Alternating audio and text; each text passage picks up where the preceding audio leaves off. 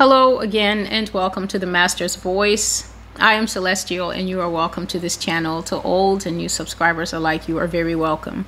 For purposes of today's video, I am going to forego all announcements. So all I will say is that if you need to understand anything about the Master's Voice Prophecy blog, please look underneath the video in the description box and you can find all the information that you could possibly want about this ministry.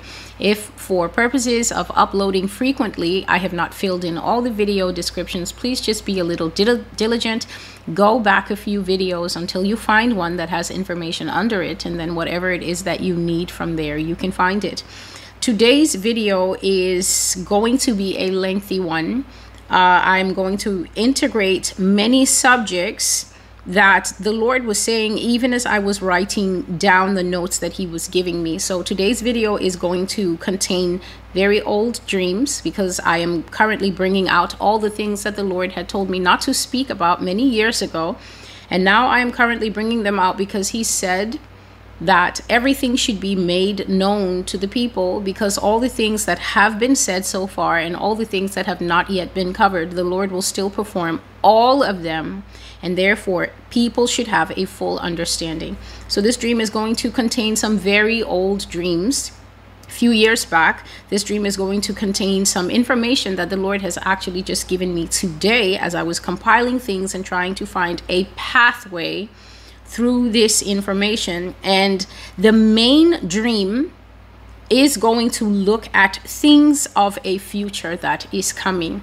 So I will read the banner scripture and then we will get started. But before that, I would like you to understand what the Master's Voice Prophecy blog is. This blog is speaking of things of the past. This blog is speaking of things of the now. This blog is speaking of things of the future. Now that we are in the now, let us remember that the now that we are in is not the now that we were in 3 or 4 years ago. So I started this work in May of 2019. And in May of 2019, I was writing down things that stretch all the way from 2012 up unto 2019, what I had. When I was speaking in 2019, people found that the things I was saying are fantastical. They're finding it difficult. What does she mean that we will enter a world of hybrids? What does she mean that we will enter a world of Nephilim and giants? What does she mean that Donald Trump won't win the 2020 election? Well, now we have come into a now time where the things I was saying 3 or 4 years ago, we are now seeing the shape of them.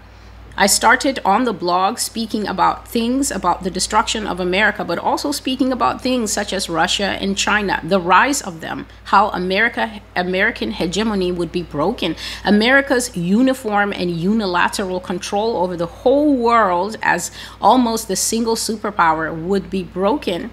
And now here we are seeing all the things that I spoke about starting to show up on the TV. And so people can understand that God back then knew what would be happening now. So if you have been here long enough to observe this pattern, then you already know what I'm going to say. The things that I'm speaking about now are going to be the things that you will see in the future. That means they are not here now. So their presence not being here now is not a good enough reason for you not to believe, because you saw what happened before. Let previous patterns inform your understanding of what is coming. This dream is talking about things that none of us want to be the victim of. This was a stressful dream for me. I had this dream on July 4th, 2023. It was extremely clear, and the emotions that I had in this dream were very real to me. This dream put me in a lot of distress, a lot of mental distress, emotional distress. I'm not only speaking about when I woke up and contemplated what I had just seen, I'm speaking about my demeanor in the dream. This dream is called Replication, Clones and Giants. Replication, which means to create multiples of a thing. To replicate means to have and make and create more than one. It doesn't mean to just make one or make two. Replication usually speaks to, when you hear that term, it's a biological term, and they're talking about multiplication of cells. And we know how fast cells multiply. You have one cell, and within 10 minutes, there's a second one. And within 3 more minutes, there's 6 and 12. And within an hour, you got hundreds. Replication, clones and giants. On the Master's Voice, I've spoken extensively about the fact that we are going into a future And it already exists now, in which this thing called clones, which is a replicate, another version of something. I think the most famous one I know of is Dolly the sheep. That may probably be the only one that I know of, the only legal one that they ever told us about. But as I shared in an old dream, I have wisdom from my father when I was just a young girl, not even a teen. And he was telling us as we were watching a children's show and we thought we were watching a movie. He told us, whatever it is that you see on American TV, it doesn't matter what they say. They have had it for 50 years or more. And by the time it makes it to the television, it is something that they have already had, or it's something that they are already doing it. So if we found out about Dolly the sheep at a certain time in scientific history, that means that long before Dolly the sheep ever hit the news, cloning had been taking place. And also giants. I have shared here on the Master's Voice about giants. There are many old videos. There's an entire playlist about giants, a supernatural playlist about giants and the Nephilim. And so here it is. I dreamt in this dream that my DNA had been taken from somewhere that I'd been before and was about to be used to make a giant. Yes, I repeat. My DNA had been taken from somewhere that I'd been before and was about to be used to make a giant. And not any ordinary Nephilim. So I've spoken of the different types of Nephilim, and I've always said that while people are fascinated with the other ones that have extreme heights and the other types of things that will be back, the Nephilim that I feel that we should all be wary of are highly designed and advanced Nephilim that have been bred not by people but among themselves using satanic knowledge and satanic wisdom and tools, technology, to make beings that look just like us. The most dangerous thing is something that looks like you, that is seeded in the population, and you don't know that it's not human. It's not a part of your everyday understanding. It's not a person. It's not real. It's not human. It doesn't have a soul. And yet it's living in the human society. It's talking like us. It's crying like us. It's having emotions. It's out there falling in love. It's out there sleeping with women. I have covered all these things. And so it was not an ordinary Nephilim that they wanted to use my DNA for. It was a giant that they wanted to use my DNA for. And the thought of this thing was so abhorrent to me that it ended up in a bitter court battle between me and what was called a replication company. So it's a corporate entity, it's a business, and this type of business is going to come up. These things, they may be private now. I'm not going to say that I don't think they exist. These things are not going to poof into existence.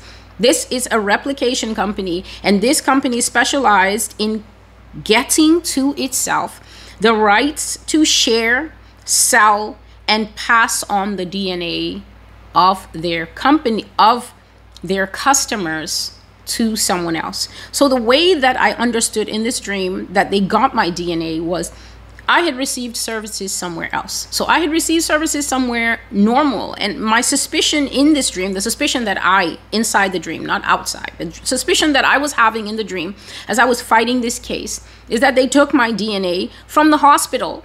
And that's because they kept fighting me with authorized release forms that had my signature. So I don't want to get ahead of myself. I ended up finding out, probably through receiving some kind of paper, some kind of notice from a replication company, that they were going to use my DNA to make a giant. And I said, who and what and where do you think this is going to happen? And I went to fight this case. And when I found out that they wanted to make a giant, not even a human looking person, but something huge, it ended in a court battle. And now we were fighting over the right of these people to share or pass on my DNA to someone else. And it was DNA that had been given to them with tacit agreement.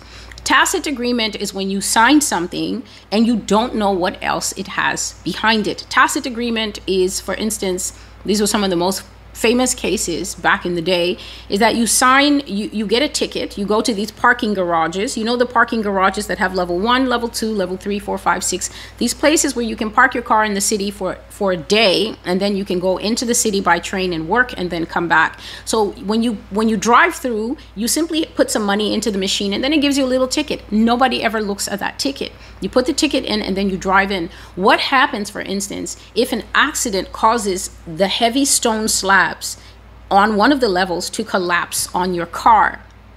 Then you want to sue the parking garage. You think, what? You guys have damaged my car. And they say, oh, well, sir, if you read the contract. And you say, what contract?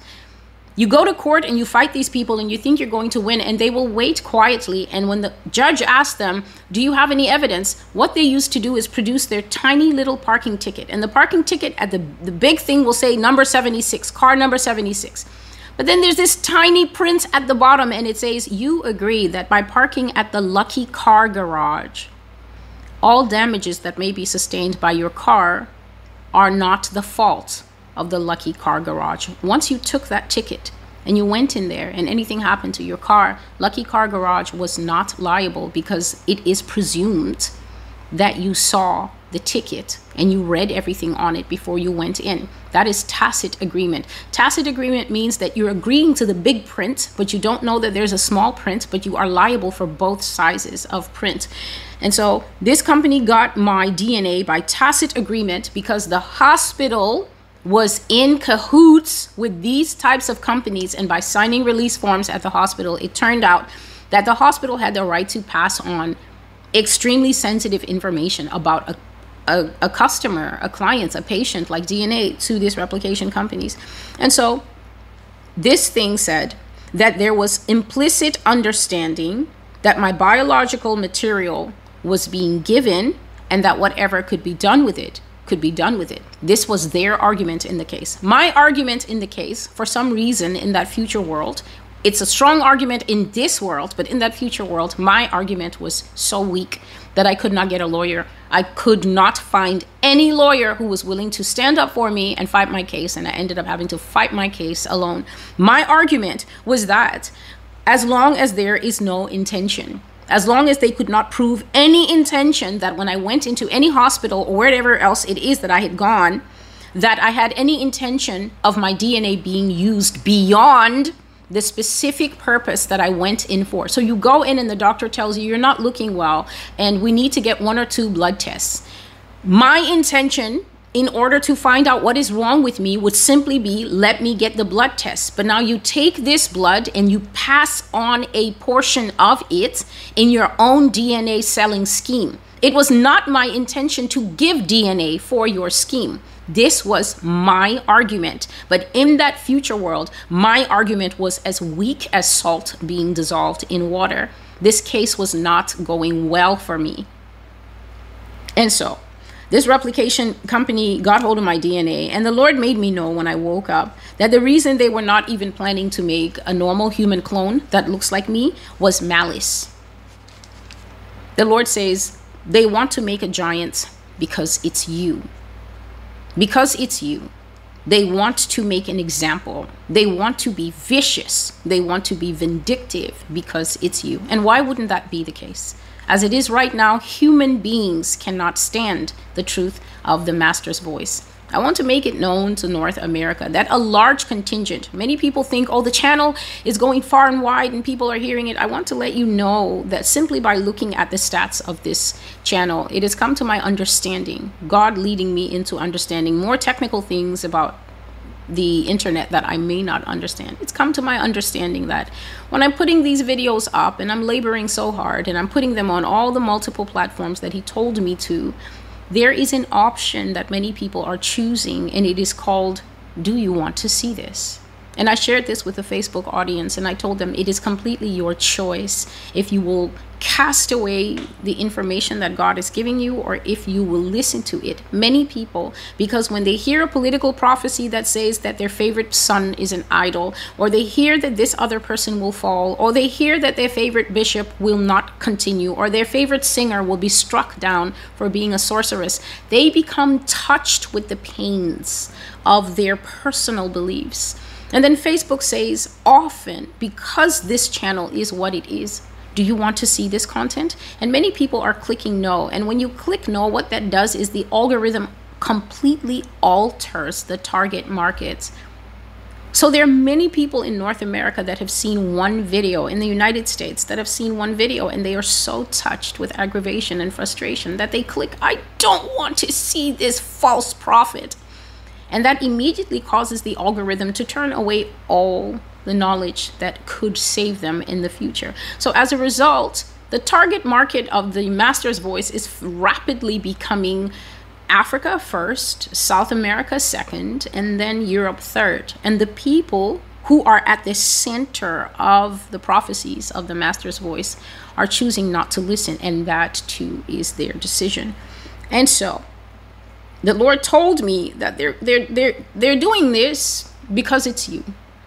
It's an act of malice. This is what he told me when I woke up, and I was asking in shock, what was this? This dream confused the daylights out of me just because of what was going on. And so I had no lawyer, and I fought the case myself. I did my best, but as you can understand, because of the type of case, because of the type of thing that was going on, this matter touched me in my core. I'm a full understander of what it means to be created in the image of God. I have taught this thing here with all my heart since I started the blog, that you don't know how precious the gift of being human is. People are out there talking about, no, we're secretly Anunnaki and there's a missing key inside us, and we're waiting for the other Anunnaki to come back and unlock that key. They have the missing puzzle piece to who we are. People are out there talking about their star seed, star children, they're from the Sirius dog star, they're angels and this and that. And all I can tell you is all these unholy, unclean beliefs, you are canceling yourself out of the redemptive truth of the gospel of Jesus Christ, which is that we are man created in the image of God, fallen from grace because of pride and disobedience, and we have need of a savior to restore us to oneship and fellowship with God. Without confession of sin, without laying it bare on the rock before God, confessing our sin and telling God that we are sorry for what we are and who we are, so that we can receive mercy in our time of need. The blood of Jesus that cleanses our robes white as snow.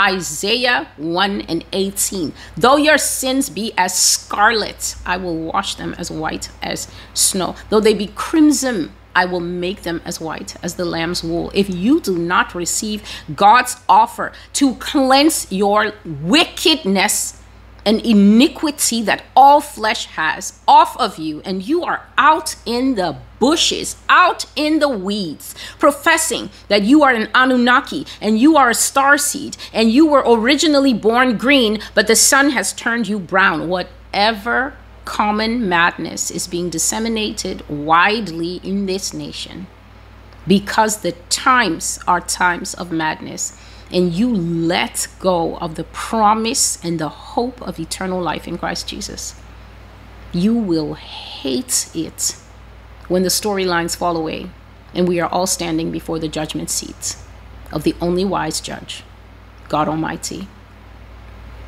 I prize humanity. I am a fierce protector of what we are. And so this case went to my core. So much so that I often needed relief in the courtroom. I was arguing so passionately for human sovereignty, mine, not anyone else's. I was arguing for my own selfhood, my own right to continue as the only one of me. That the judge became sympathetic to my position. Sometimes I was almost in tears, and sometimes my voice went far beyond what is a moderate tone. And I would ask for a recess, and the judge would always grant it. And then I would try to go outside and collect myself during this case. I was fighting for my life. I was fighting for the right not to have not just a clone, for they did not want to make a clone. I was fighting for the right not to become a 9-foot, 19-foot, or 90-foot replicated creature that will be walking around with my face on it. I was emotional and I was alone, and the trial was not even on TV. It was so empty in the courtroom that even in the dream Celestial was wondering, where are all the people? How is this not a national case? Where is everyone to come and witness this landmark, benchmark case of someone wanting to create a giant out of a human being's DNA? But when I woke up and I asked him, I said, Father, why were there no people in my courtroom? And he told me, my daughter, at the time that you saw this dream, at the future time that these things will be, this act had been done so many times that it was basically old news. People at that time had already accepted clones and giants into society. Please listen. I'm not talking about these NBA players that are coming out. They've been creeping out for years. 6'3", and we're like, well, that's a tall boy. And then 6'5", and I'm like, well, that's it. And then 6'8", and we're like, well, that is unorthodox. And then 7'1", and 7'4", and 7'7". And they keep coming out like that. And everyone is just, oh, he's so tall. And that's as far as the thinking goes. And I will say no more about that. They had peaked 8 feet. The height of living beings walking around, whether they were pretending to be human anymore or whether they had simply come out and said, yeah, we're not with you, but we want to live with you. They shall mingle themselves with the seed of men. Daniel should have said something like, and men will totally go along with it. But all he said is that this mingling will not continue forever. As iron cannot cleave to the clay, he said. That's how they will not be able to cleave to us. This also means, and I've shared it from some of the recent prophecies, such as the mighty men are returning. They will not be able to pass themselves off as us. This means that you have to be vigilant. You have to be watchful and discerning. This is not only using your external mechanism like your eyes and your ears to make a value judgment about what you're looking at. This is also needing to cry out to God for true spiritual discernment. The real kind, not the fake kind that operates in America by feelings. I have a feeling about this. No, nobody cares about feeling. You discern by the Holy Spirit. The Holy Spirit is actually what discernment is. The presence of the Spirit to listen to a complete sermon and tell you the Spirit preaching inside this person is unclean.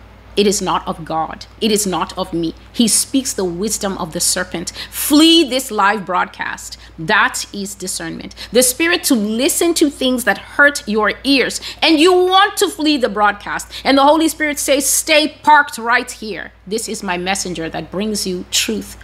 This person is telling you what he or she has received or of me. For when the Spirit comes, he will take of what is mine and make it known to you. It is the Holy Spirit who splits the cake and tells you this part is rotten, but this part is of me. You cannot do this on your own. And this is why I tell people all the time, what you think is discernment is often not it. It is a mixture of what you already believe. It is a mixture of what you've already been taught. It is a very strong mix of sensory perceptions, meaning that if you look at something, you don't like the presentation, you don't like the way it sounds, you don't like the way it makes you feel. If you feel convicted, offended, you automatically take your flesh, your fleshly being under heat and being fried by words, and then you say that's my discernment. I don't like it. Your flesh is not comfortable, but the fact is that if your flesh is very big, your poor little spirit is like an almond, a tiny little nut behind that big wall of your flesh, and your spirit is being blocked from receiving truth, all because you don't like the packaging. The Lord told me to say early on in my early videos that people should not pay attention to how I speak. This is 1 Corinthians chapter 2 and verse 4. And my speech and my preaching were not using persuasive words of human wisdom, but in demonstration of the Spirit and power, so that your faith would not be in the wisdom of men, but in the power of God. This is verses 4 and 5. God said, tell them to stop paying attention to whether you're using words and whether you speak eloquently, because those things are immaterial. And I told people in the old videos during the COVID vaccine era, I told you that if you listen because the speech is pleasant and the speech is this, you can easily be deceived by an orator. An orator is one who speaks well. Hitler was an orator. So was Lenin. So was Mussolini. And so was Barack Obama. So was Bill Clinton. People fell for all of them. People fell for John F. Kennedy because of the smoothness of the words, the expression. This means if God sends you life-saving end times truth, but the messenger is shy and unsure and not able to deliver without stuttering, you will reject what he's saying simply because you don't have the patience to wait until he or she can get over the stutter, get over the shyness, and find the word or find what they want to say. People are destroying themselves against that wall of flesh, and the penalty to pay for that is destruction. Because when the deceptions really, really ramp up and you're not allowing the Holy Spirit to lead, Holy Spirit lead, you will be at such a disadvantage and you can be harmed in ways that might be permanent. And so the Lord said that the time that I was looking at in this dream, it is a time to come. So you cannot disbelieve because you don't see it yet. No longer with, I don't believe it because I don't see it. That's child level operation of faith. That's Thomas saying, I see the rest of you in this room are very excited. And I see you all giving the same testimony that Jesus was here, but I wasn't here and I didn't see it. So I don't believe. I won't believe it. In fact, not only does he have to appear, but I need to put my hand into that cut side and I need to put my finger into this wound. And Jesus was right there and he was saying, seriously, Thomas, I taught you and this is the best you can do. And Jesus embarrassed Thomas in his gentle, rebuking way. And he said that the ones who come after you, Thomas, will not have an opportunity to see me because I won't keep showing myself to them. But he said that they will be more blessed, for blessed are those who believe without seeing. What a roasting from the Lord. And so the Lord said that in the times that are coming, or in the times that I saw, people had already accepted clones into society, just as I spoke of last year. They had already accepted giants into society, just as I said, since 2021. And he said that anyone who was still standing against what will be very common science of replicating DNA, those are the last ones that will be left, and they'll be fighting what looks like a losing battle. Nobody was at this trial, he said to me, because it was nothing new at the time you saw yourself.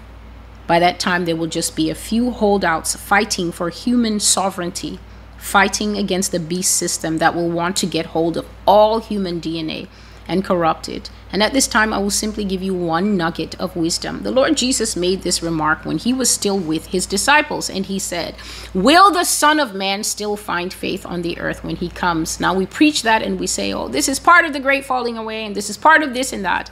The Lord has given me a slightly deeper understanding of it. And I shared it in the prophecy from December 2020. It is called the new man. The Lord said to me, how can I find faith on the earth if the vessels in which faith is supposed to rest are corrupted? I hope you hear that.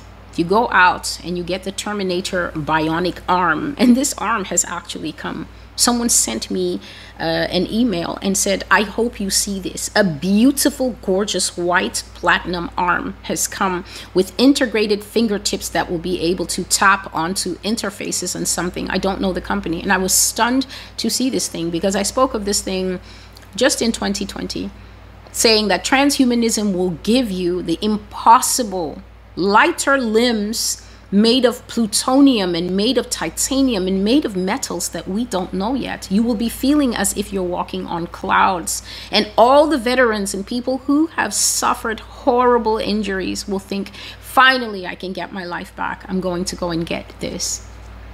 And things like that.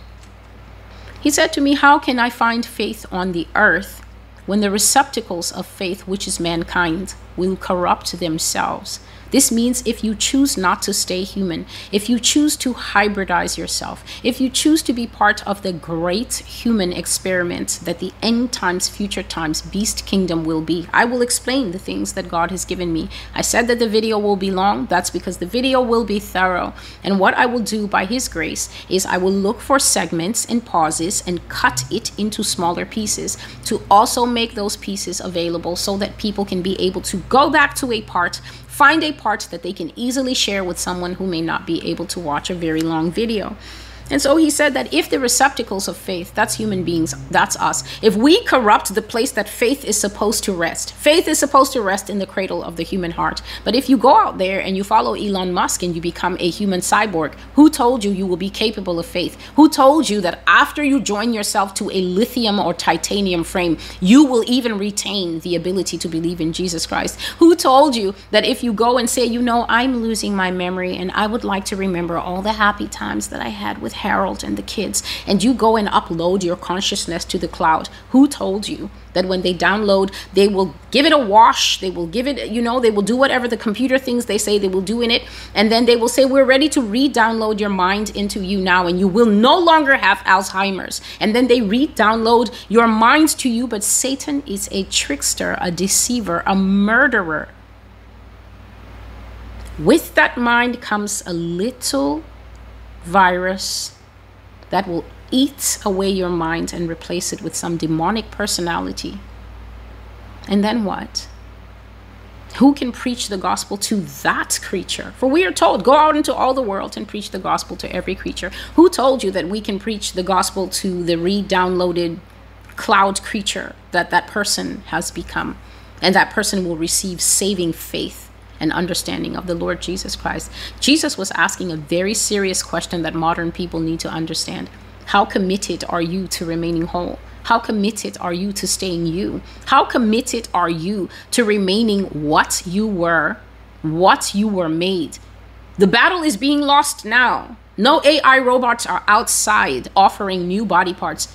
Men can't even stay men, and women refuse to stay women now. There's not a single robot forcing us to do anything yet, and people cannot remain what they are. I have brought prophecies here and told you all truth, that God said that people will go genderless. They will say, I don't want to be a man, and no, I'm not cutting off my man parts so I can say I'm a woman. I do not want to be confined by gender. I do not want to be described by sexuality. We're in the era now where people are out and proud. The first thing you have to know about them is that they're trending pansexual, non-binary, she, shim, they, them. That's the first thing they want to know about you, to know about them. We're in an era now where sexuality is being shoved down our throats. A brand new language of the future. But the era will come where people will get bored too of this trend. Being gay will be so old-fashioned. They will upgrade to, I'm nothing.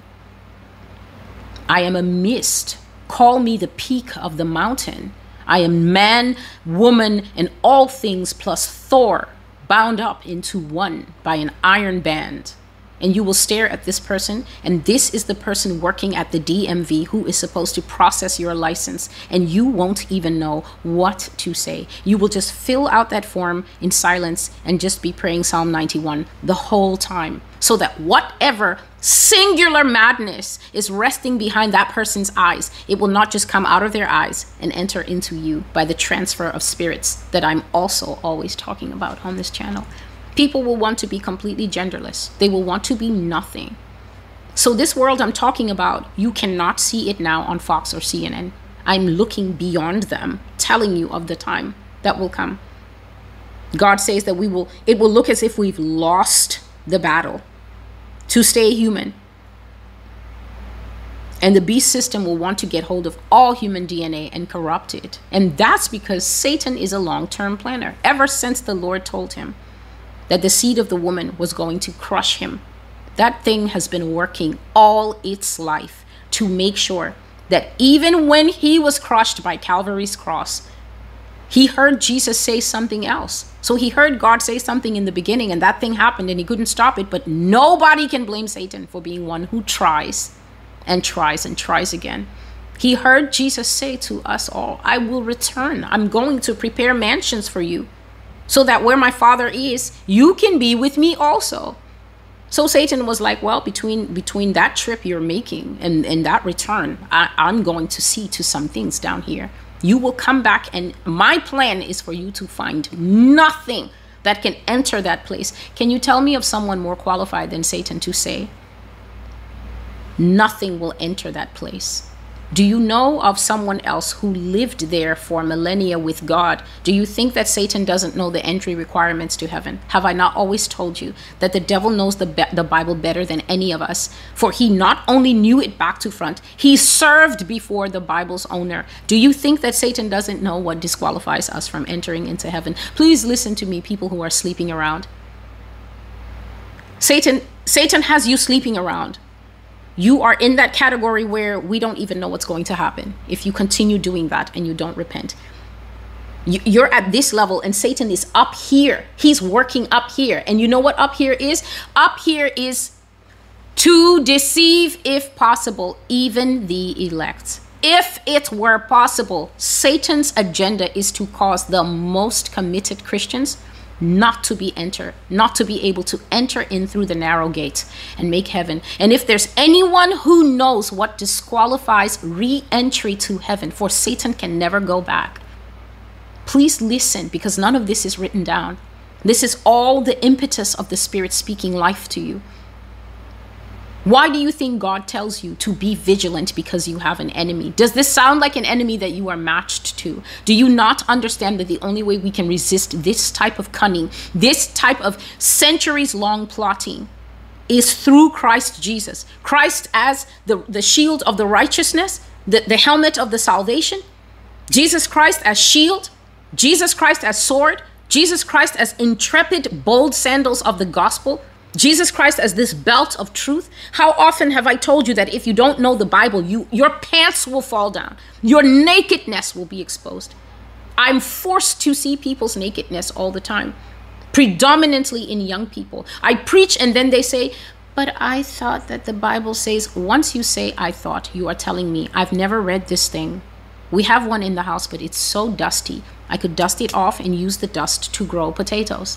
The minute you say, but I thought, you are advertising to everyone that you do not apply yourself to diligent learning of the Word of God, so that you can be found to be one who rightly divides the word of truth. You have no belt. You're walking around. Everybody can see that you're naked. I can see it. It is so stressful for me to watch the last days church with no belt, showing everything. Showing how unprepared they are, showing that they are at the potential mercy of one who knows how hard it is to get back in there. Do you know that the fallen angels fell? And that they all gathered in a big group and they started to cry, and they went, once they sinned with the women, they gathered in a big group and they started to cry, and they said, Enoch, go to the Father and please plead with him for us. But before Enoch could reach the place where God is, the Lord put him into a sleep and told him, don't even come here. Do not step your little 10 human toes at the place where I sit, at the sides of the north, to make any case for these that left their first estate and went to choose of women all whom they chose and have wives, when my son said that when humans die and go to where I am, they will be like the angels who neither marry nor are given in marriage. These ones existed before Jesus came to preach to you, and they knew that they were not to mingle with flesh. So they went and defiled themselves, and they have sent you, the human, on an errand to come and tell me that they want to re-enter this undefiled place. Enoch is this wisdom. Enoch turned right around and went back to them and said, it's a no, it's a nix, it cannot happen. He said no. And he also said for me to tell you, he will punish your children and kill them all. Now, when they were told they could not go back, do you know what happened? They became savages. In their minds, they thought, well, if we can't go back, all bets are off. And now you understand why the devil is so savage against humans. If he can't go back, then you can't go back. That's his end game. This is the mind you're up against. So I strongly suggest that you upgrade your Christianity. When you listen to this channel, let it stir you up. Let it pump you up with adrenaline to go back to your Bible and start to get it right. To go back to your prayer closet and start to cut off every shackle, compromise, sin, but I thought, but the pastor told me. It is time for you to tell those things, to pack up and leave your life so that you can receive true doctrine, so that the Holy Spirit can teach you, so that something can break down that wall of flesh, and your tiny little spirit can begin to sprout and grow into a mighty tree. Praise the Lord. And so, in the end, because I was losing my case, I had to fight. I had to really fight. And I fought not with the flesh, but I fought with the spirit. During the course of the case, I found out that I had signed the forms at whatever place I went to.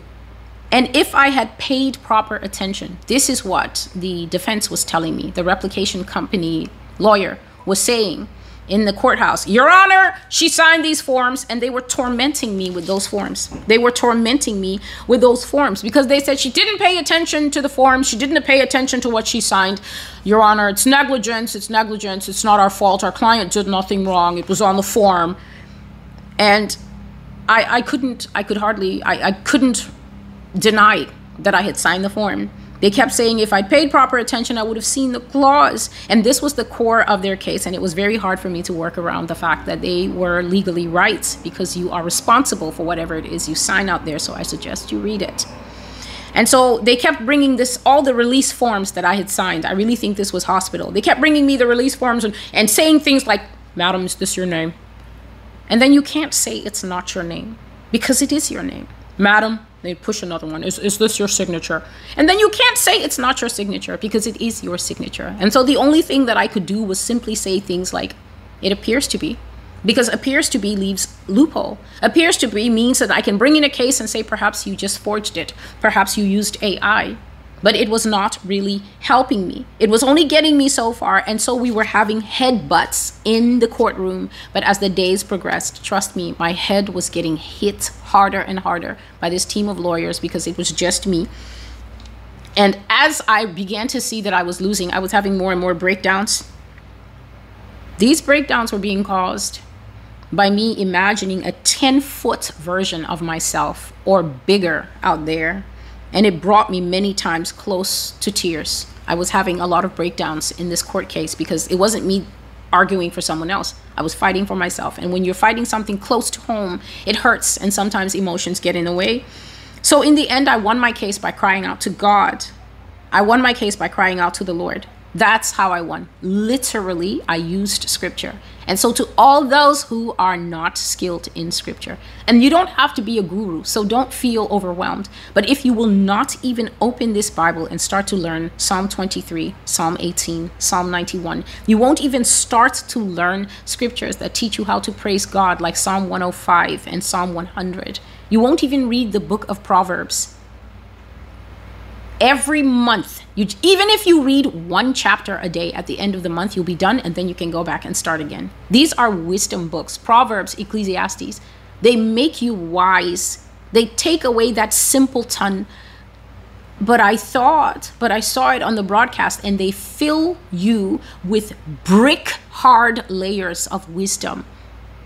You get the bricks. Jesus will be the cement in between all your loose bricks. Trust him. Just get some bricks. Just get some knowledge into you. In all you're getting, get wisdom. Seek more for understanding than silver and gold and likes and clicks and relevance on live streams.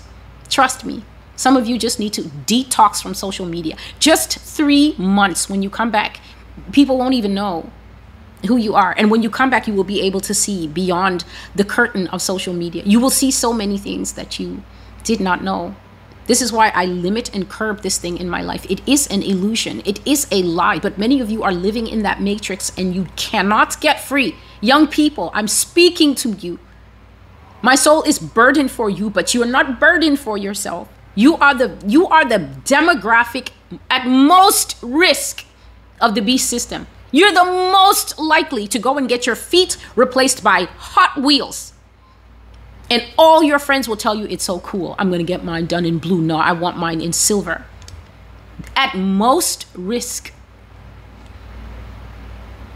You don't have a protection of the Bible over your heart. And you refuse to give up your idol of social media to go and sit down and let God strip away these blinding coins from your eyes and give you real wisdom. And that too is your choice. And so as I was increasing in my breakdowns, I won my case by crying out to God. I quoted scriptures that say that we can cry to the Lord for help in desperate times. Just a moment, please. Here are two of them. In my distress, I cried unto the Lord, and he heard me. This is Psalm 120 and verse 1. In my distress, I called upon the Lord, and I cried out to my God. He heard my voice from his temple, and my cry came before him, even to his ears. This is Psalm 18 and verse 6. That's what I did. I went to Jesus and I cried out for his help. And in the dream, I saw the Lord appear as a massive statue in my dream. I'm always talking about this statue. Jesus is 10 billion times bigger than that monstrosity that they have in Brazil. He is so huge. He was so tall that in my dream, I only saw his feet and the bottom of his robe. That's how big the statue was. My eye could not travel up to the top of it. As far as my eye could see was just his feet and toes and the bottom hem of his robe. But at the same time, he was shown to me as a human size. He was a statue and he was human size to me at the same time. And I ran to the Lord who was sized like a man. I embraced him and then I fell down to his feet and I wept like that lady in the Bible. And I begged him not to allow this evil company to have any victory over me. I said, God, save me from becoming a giant. I want to stay the way that you made me. Don't allow them to use my DNA to make one giant, because what's to stop them from making more? What's to stop them, Lord, from making anything of me? They could make something with my face and multiple legs. I cried bitterly on his feet and I was hugging his legs. And then I don't know what happened. This part of the dream disappeared and suddenly I found myself back in the courtroom. It was me and the opposing counsel for that replication company that had my DNA and that wanted to misuse it. And we stood up and the verdict was given. This is what they were told. Destroy her DNA. Destroy all traces of it. Destroy all samples of it that you might have in your possession. And destroy every copy of the documents that she signed for treatment, because she did not know that the small print gave loopholes to manipulate her biological data. And she did not know that she was giving access to people that she had never contemplated when she signed it. So my weak argument, as weak as salt in rain, God upheld my argument. The judge called it non-envisaged party. The word envisage means something you can see happening. Something you can see happening. So if there is a glass in a house with a window in front of it, and then you say, I bet you I can hit that glass. That's the kind of games that children play. You see that thing? I bet you I can hit it. And then they throw a rock. It should be understood that in order to hit the glass behind the rock, you are going to break the glass. And so once the court sees that you had one intention to do one thing, this is break the glass, but at the same time, you should have known that you would break the window, they will hold you guilty, not because you were intending to hit the glass, but because you broke the window and you can't claim that you didn't see that was going to happen. But the judge upheld my argument and he said, Celestial did not have any intent to give her DNA to non-envisaged parties. That means when she had her blood drawn or she took whatever test that she took, she never ever thought about the fact that behind the back door, you would pass on these DNA samples to people, and she never dreamed that you would show up here one day and try to make her into a giant. She could not reasonably foresee that anyone would access her DNA and her biological material when she only went to receive medical treatment. And I was so happy. I was thanking the judge, and I was thanking God. I was thanking God openly in the courtroom when this judgment was read out. Here is the final judgment, and you can see that I even wrote it in bold. Supervised destruction of all samples and all documents by the court. This means that the court was going to dispatch bailiffs to stand there and make sure that everything would be destroyed and erased. But at the end, I stood alone with my verdicts. The other lawyer quickly left the courtroom, and even the judge did not smile at me. And the few people who had come to watch my case seemed very bored, but I did not care. I was ecstatic. I was so hopeful, and I was pleased because I could see that even in that future demented era, for it will be a future of madness, the word of the Lord still worked, and he was still faithful to uphold his truth. And that is the end of this part of the dream that is called Replication, Clones, and Giants. However, the title of this dream applies to the entire dream, and now we will go into another section. This is the Lord's words that I'm reading out. And then I will read to you some other dreams from 2019 and I think 2020. Tell them that the dinosaurs will come back.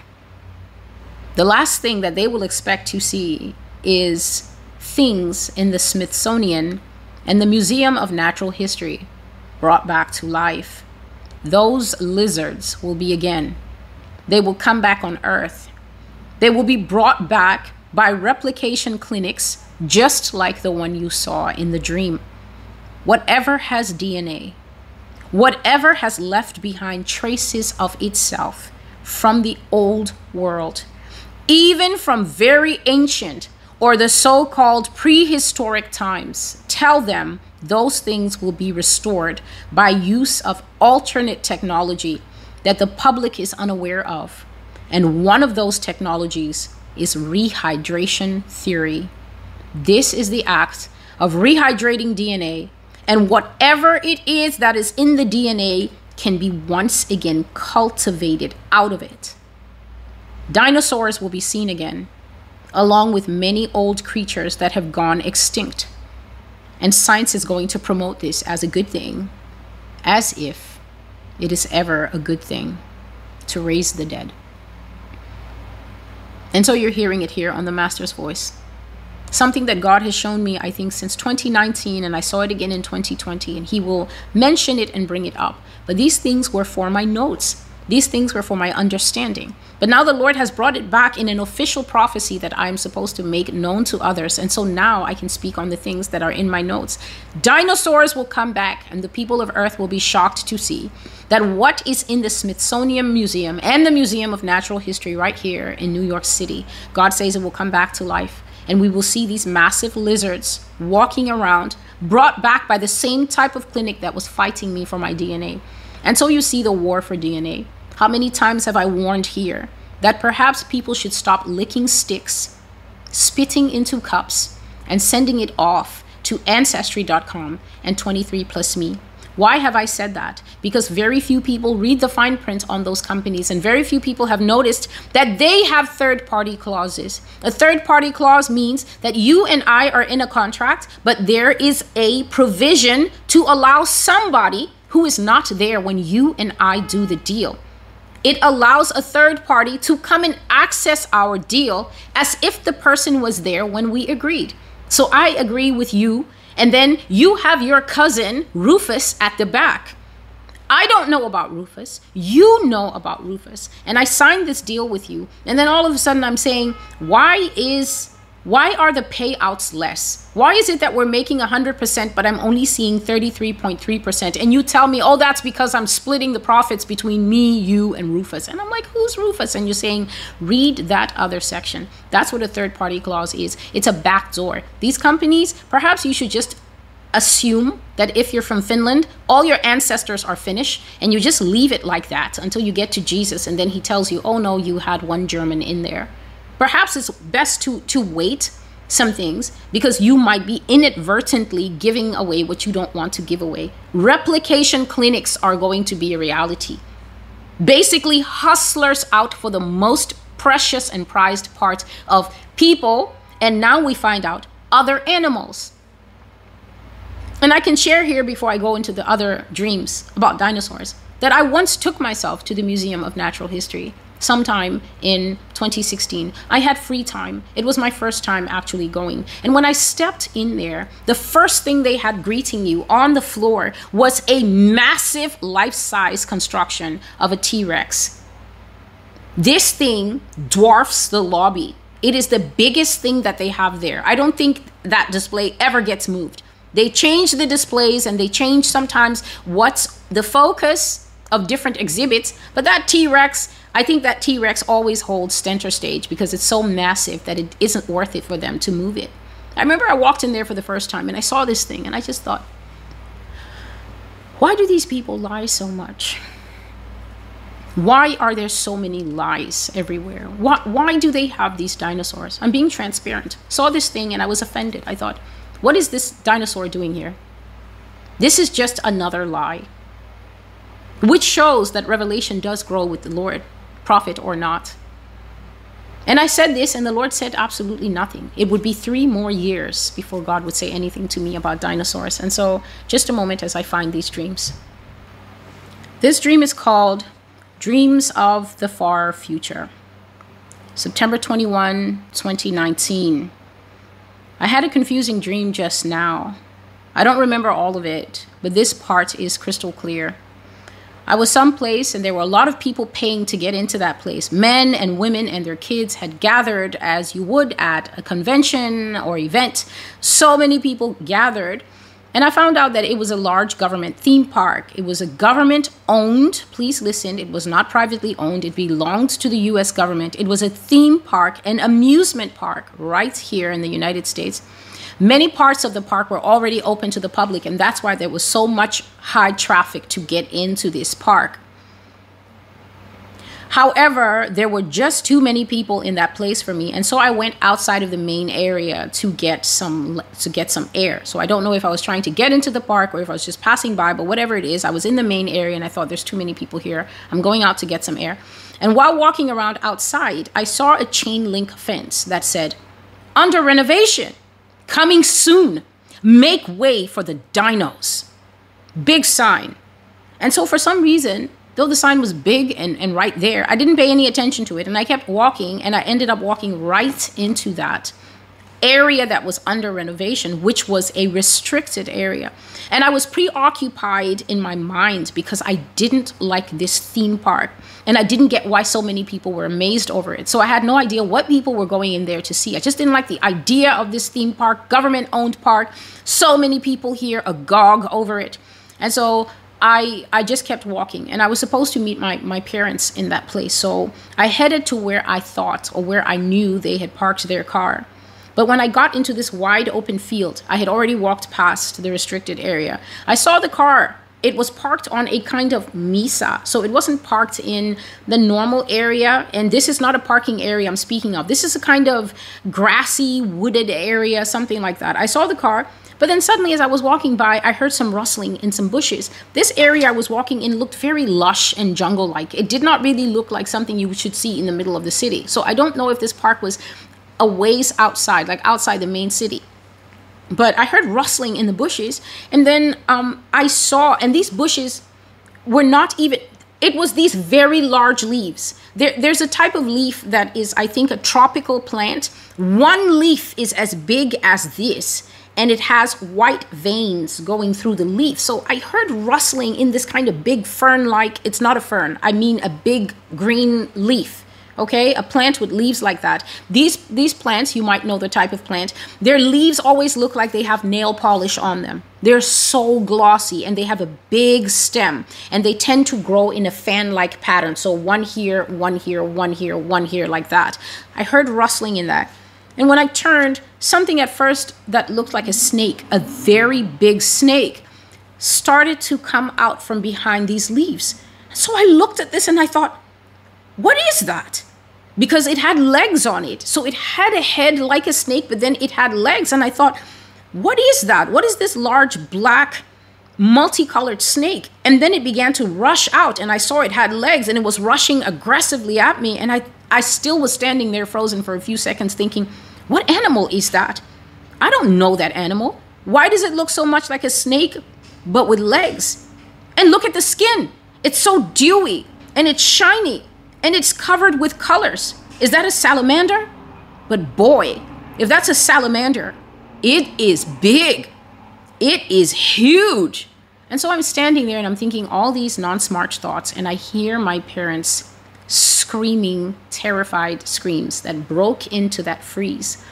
Your parents can call you and you can hear irritation in their voice. They call you and you know they're not happy, or they can call you sharply. We call our children sharply if there's danger. But it's a different occasion when you hear your parents screaming at the top of their lung and there is nothing but terror in those screams. They were screaming, run, dive, take cover, do something. And those screams broke into my paralysis and saved my life. I woke up and I started running, and that animal was just a few feet from me. And I was running, and then the animal, so I'm talking about something that looks like a snake, but it has legs. The body is all shiny, multicolored splotches on it. You think it might be a black salamander, but it's not. This thing spread a headdress on its head that looked like the dinosaurs of old. You know, some of the dinosaurs have this really spiny, spiky headdress on their heads that look like this. And some of them have the spiky headdress around their neck that looks like that. And once it spread that thing, a horn appeared on the nose. And I started screaming myself. That's a dinosaur. Lord, that's a dinosaur. I recognize it now. I recognize that one. And I began to scream to my parents, Mom, Dad, do you see what these people have done? They went and cloned the dinosaurs. They went and woke up the dinosaurs. And the feeling I had in this dream, I was so upset. And I was so upset with what America had done. I was disappointed with what America and the global scientific community had done. The only word to explain what was going on in my heart, for I write my dreams very clearly, I wrote that I was grieved. I was so grieved at seeing what people had brought back on earth that it slowed down my escape, because my mind was flooded with the pain of it. And because of that, several times this animal almost ran me down, because I was too slow in avoiding it.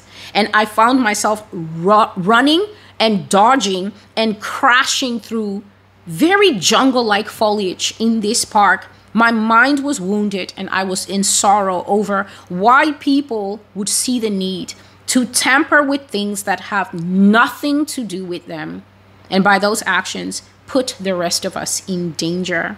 And there was a ruckus, a great ruckus, as I sought to outrun this thing, running through bushes, disturbing the grass and everything like that, disturbing the foliage. And as a result, with my parents' screams and my own screams, the entire ecosystem around me woke up, and many more other dinosaur-shaped creatures that were all different, each one distinct from this other one, came out of the bushes. And by that time, I was getting close to where my parents were parked, and their cries had turned from screams to cries to now just weeping tears that I can make it. And that urgency in them is what saved my life. They were literally calling out strategy from the car. Run, run, sweetheart, dodge that one. No, change your position. You didn't see that one coming from the left. Run. Because of their encouragement, I made it, and I got back to the car. My father already had the engine running, and as soon as I got in and slammed the door, he gunned off at such high speed that even those dinosaurs were eventually not able to keep up. I'm not saying that these things can outrun cars. This is a dream, and so I'm sure it's just the mercy of God that we got away. And I sat in the back staring through the windows, and I began to bitterly express my disappointment that the U.S. government would go so far as to bring such deadly animals back to life. If you have listened to this dream, you are listening to Celestial with the Master's Voice. This section of the prophecy is called Dreams of the Far Future, September 21, 2019. And if you're thinking about that franchise that they've been remilking ever since, I don't know when they made the first one, Jurassic Park, you now understand what I shared in the beginning of this dream, that my father in his wisdom said that if you ever see anything on US TV, they've had it for 50 years or more, and by the time it hits TV, they finally want you to know about it. Just a moment, please. You're listening to the prophecy, Replication, Clones, and Giants, July the 4th, 2023.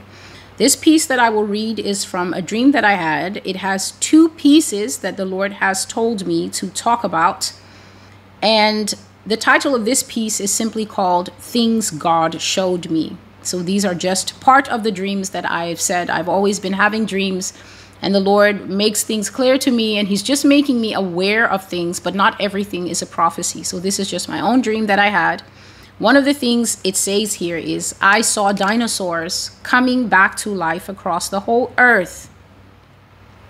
The climate of the earth changed to one of intense heat, and the dinosaurs came back in front of everyone.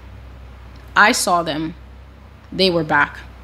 So that's all it is. It's just that I dreamt that dinosaurs were back, that the earth was much warmer. It was much more conducive to the kind of environment that they want to live in. The earth's climate changed to a much hotter one, and therefore the dinosaurs were able to come back comfortably and live in front of everyone. And I'm not one to involve myself in political storylines such as people talking about climate change and things like that. What I will say is that we have a Bible, and the Bible tells us that the sun will increase its temperature. In the book of Revelation, you often read about how intense, terrible times of heat will come to the earth. And the sun will shine so hot that people will get sores and they will curse God. And I think that is in one of the recent prophecies that I saw, that the weather changed and became so horrible in America that terrible sores broke out on people, and people could not fix those sores. They were horrible sores and lesions that people got, and it was as a direct consequence of the heat that came to the United States. And so climate change narrative is one thing, but I like Bible unchanging narrative, and the Bible does tell us that in the end times the sun will be misbehaving terribly. I have a prophecy on the blog about broken weather. And in that prophecy about broken weather, I said that the time will come where weathermen will no longer have a job, because in the same day it will hail, it will snow, it will rain, and then bright sunshine will come in, and this will all happen in the space of an hour or two. It will be impossible to predict the weather. The weather will be completely outside of normal patterns. It will be unpredictable. It will snow when it wants. They'll tell you there's no snow, and then we'll get 10 feet or something. And then after that, it will rain and melt it all. And then after that, the sun will come out for 30 minutes and then something else. And so this is what will be taking place. And I also have an old prophecy from 2019. It's in the prophecies, Desolations of Desolations. One of them where I said that I saw that the United States became subjected to incredible heat. It was the kind of heat that people were passing out. It was the kind of heat that people were dying. It was the kind of heat that all these heat advisories that we get now, it was way, way, way beyond that. And so that is something that will happen. Just a moment, please. In this same prophecy, recorded at 6:50 a.m. on August 17, 2020, Things God Showed Me, I wrote, there are dragons underneath the core of the earth with unfurlable wings, just like we saw in the movie. That movie would be How to Train Your Dragon. I saw myself standing at the feet of a medium-sized green dragon. I looked up, and the dragon lifted both wings right up to the apex of its wing curve. It was stretching before me, and I couldn't believe it was real. And so some of these dreams are very short, and there's no need to say anything more. I think I have shared once before that the earth has a hole underneath it. So this storyline that these people have come out here with, magma and everything, that is their business.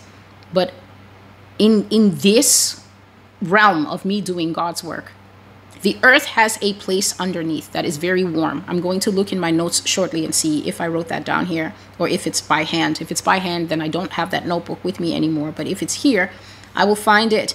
And so there is a core underneath there, and the dragons are there. They are there. And I found myself standing at the feet of something that, to me, in the dream, it was put to me. Celestial, this is a medium-sized dragon, but I'm here to let you know that that thing was massive. If we take a perspective shot, it's like this, and I'm like this. And God was calling it a medium-sized dragon. I'm here, right here at this small tip here. And then this is the thing that he was calling medium-sized. And as I was watching, this thing's wings were rolled up just the way you roll up a newspaper. And when it saw me down there, it looked at me and it flexed. So it did this. It did this. It lifted up its wings off its back and put them up. I'm going to put them up at the topmost flex.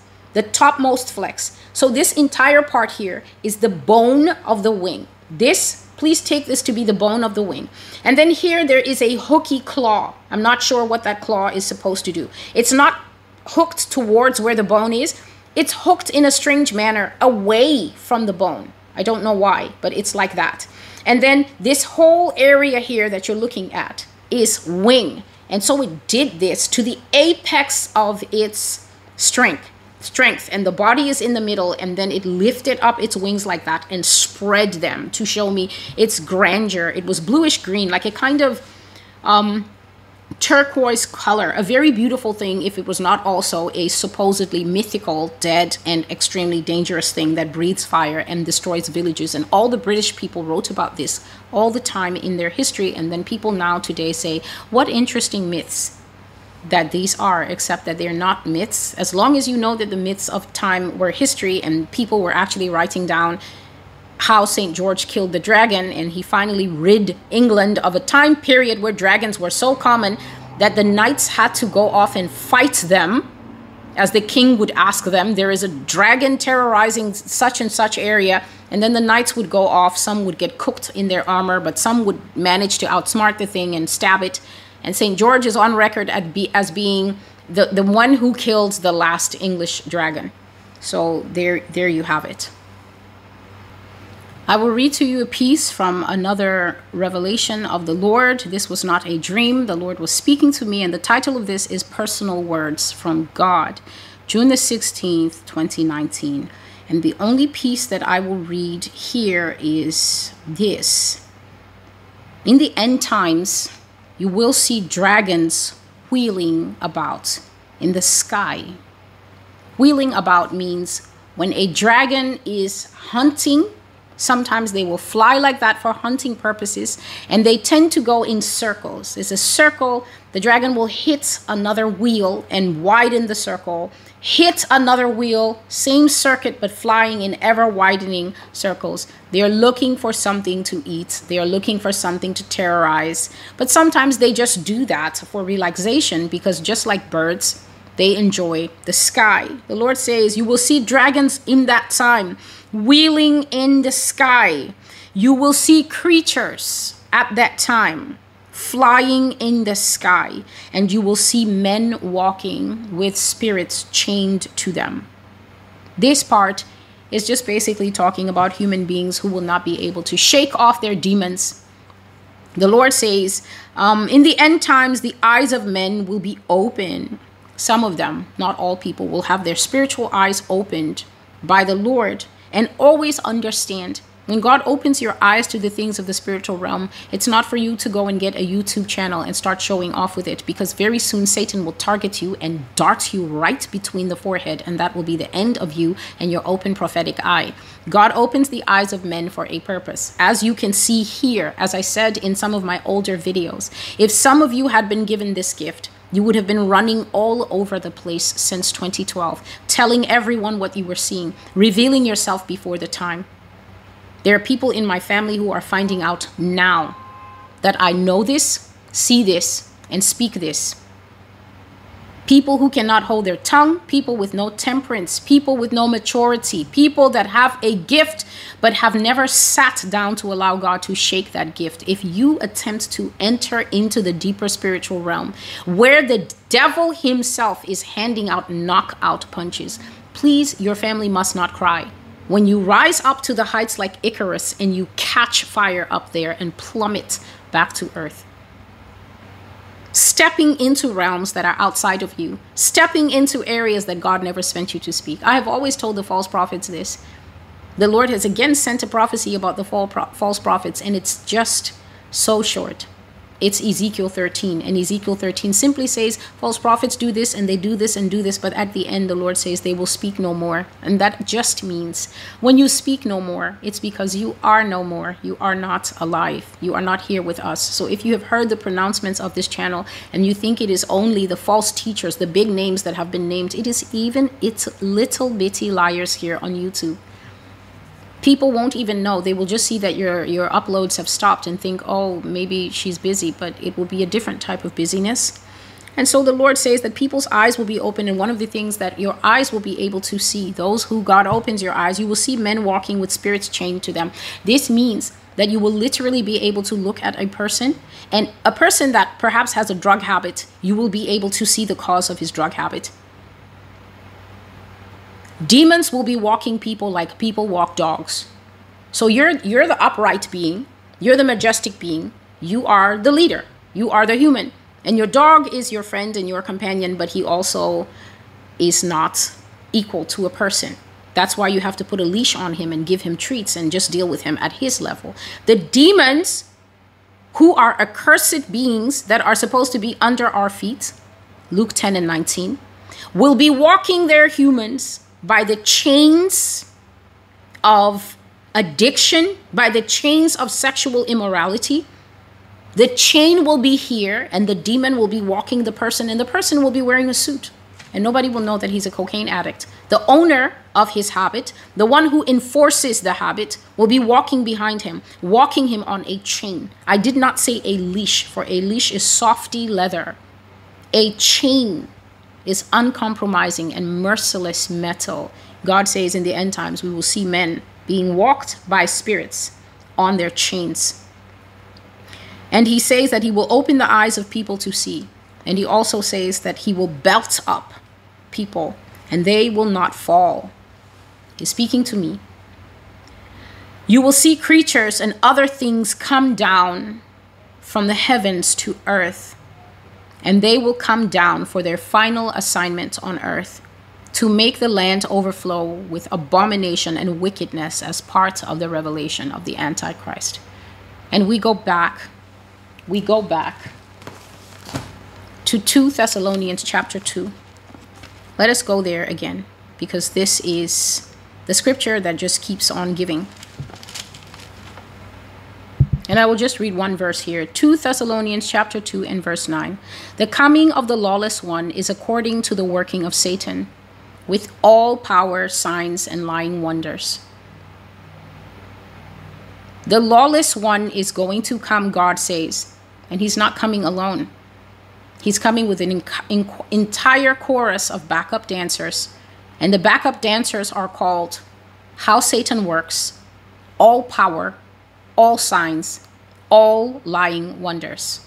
Here in July 16, 2019, the Lord says to me as part of my teaching that we will see dragons in the sky, and we will see men walking chained to spirits that control them, and we will see creatures flying in the sky, and principalities that circle and band the earth from its width and breadth.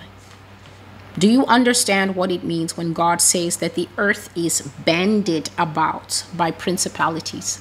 It means that no matter where you go to settle in this world, I want to go to Yugoslavia and get a job. You know, I heard that they're hiring in France. You know, I think I'm going to move to Jamaica and start a bed and breakfast there. You have to be careful, because every single inch of this planet has been claimed by the principalities, who are the highest of all the principalities, the powers, the rulers in high places, and the spiritual wickedness of the age. Is it not the fallen angels and everything else that comes down under them? Many times I see this Celestial, when you're talking of the aliens, isn't an angel a fallen angel? Why don't you call it by its name? Please have understanding. An angel is crafted by God. They are ministers of the Lord that stand before him to do his good pleasure. They are dispatched into the earth realm to carry out the will of God on the earth. At some point in the far ancient past, a section of them were carried down by the devil's tail. He deceived them and he told them that he could make a better God than God. Why not follow me, he said. Iniquity was found in him, Isaiah 14. Perfect until iniquity was found in you. He was cast out and he fell into the lower heavens. The devil comes down here on earth. We know it because he was walking to and fro on the earth and then went to cause Job misery. The devil was also down here on the earth in person because we see in Matthew 4, Jesus was fasting, and Jesus wasn't fasting in the spiritual realm. He was fasting right here on earth in the desert. And the devil went there in person to try the Lord. The temptation of Christ. A dismal failure for Satan, but then I said that he tries again, and that's why the end of the chapter says, and then he left him for a time. So that means that Satan will always come back to test the door, to see if you saying, I'm never sleeping with girls again is true, or you're just saying that for 6 months and then you'll be back at it, worse than ever. And so, 2 Thessalonians 2:9 says that when the lawless one comes, this is Antichrist, beast, whatever you call him, son of perdition, king of fierce features, it's all one man that we're waiting for. God says that he's not coming alone. He's coming with satanic power to work wonders, signs, and he's coming with all power. And the Lord now says here, creatures and other things will come down from heaven to earth, and they have come for their final assignments on earth to make the land overflow with abominations and wickedness as part of the revelation of Antichrist. He comes at a particular dispensation of the great falling away. So this is people already frustrated with Jesus. Tough times are ahead. The hybrids have started coming out, the little pig boys, in jackets that I described in the prophecy, hybrids, pig people and things like that. Now the pig people have been made, and the government, shame on them, are not keeping the pig people in the pig people section, are saying to us in their usual gaslighting fashion, why are you so racist to pigs? Don't you care about diversity? Can't you see that though he is a pig, he wears clothes as we do? He also understands the same principles as we do. Dignity and the wearing of clothes. We think they should learn with the children. The government will only say these things because the pig people and their owners will threaten the living daylights out of this U.S. government and everyone else. God has already said that nobody can bound Satan. Nobody can control Satan. Definitely none of us. When these fallen angels are done tormenting the various governments, this is how all the new laws and policies that we will see in the future come from. They will simply tell them, do it or you will see what we will do. And they've already seen what they can do. So they don't want to see more. Fallen angels are made by God. They are divine beings. The fact that they were cast out and they can do so much harm shows you that God took away none of their power. The Father only took one thing away from them. That is the right to ever enter back into his presence. Simply rewind back to the Enoch part and you will understand what I said. A fallen angel cannot be an alien because an alien is a hybrid creature. An alien is a mix of many things, and the Lord says that many of them contain human DNA parts, especially the ones who are closer and closer looking to us. So how can something that is a hybrid, a mix of something earthly, a mix of reptile, a mix of other things, salamanders, serpents, lizards, human, how can that mix? How can you also call this thing an angel? People, all you need to do is pause. Pause and look at what you are reading. Pause. That's what Selah means. Selah means pause and think about it. That's what the word Selah means in all the Psalms. Selah means you have read a section of the Psalm. Now don't just rush through the Psalm. Literally pause and ponder on what you've read. How can you call an angel an alien when an angel is a pure being mixed with nothing from God's own hand? Whether it is an evil angel or a good angel, God made them. They are not mixed with anything. They are immortal and do not die. And then a hybrid that is mixed of everything and has some of the attributes of everything that made it. These things have never seen God's face. Aliens are Nephilim, second generation, formed from all of Satan's activities. They have never seen God's face. Even a fallen angel has observed the glory of God. So with due respect, they are not the same.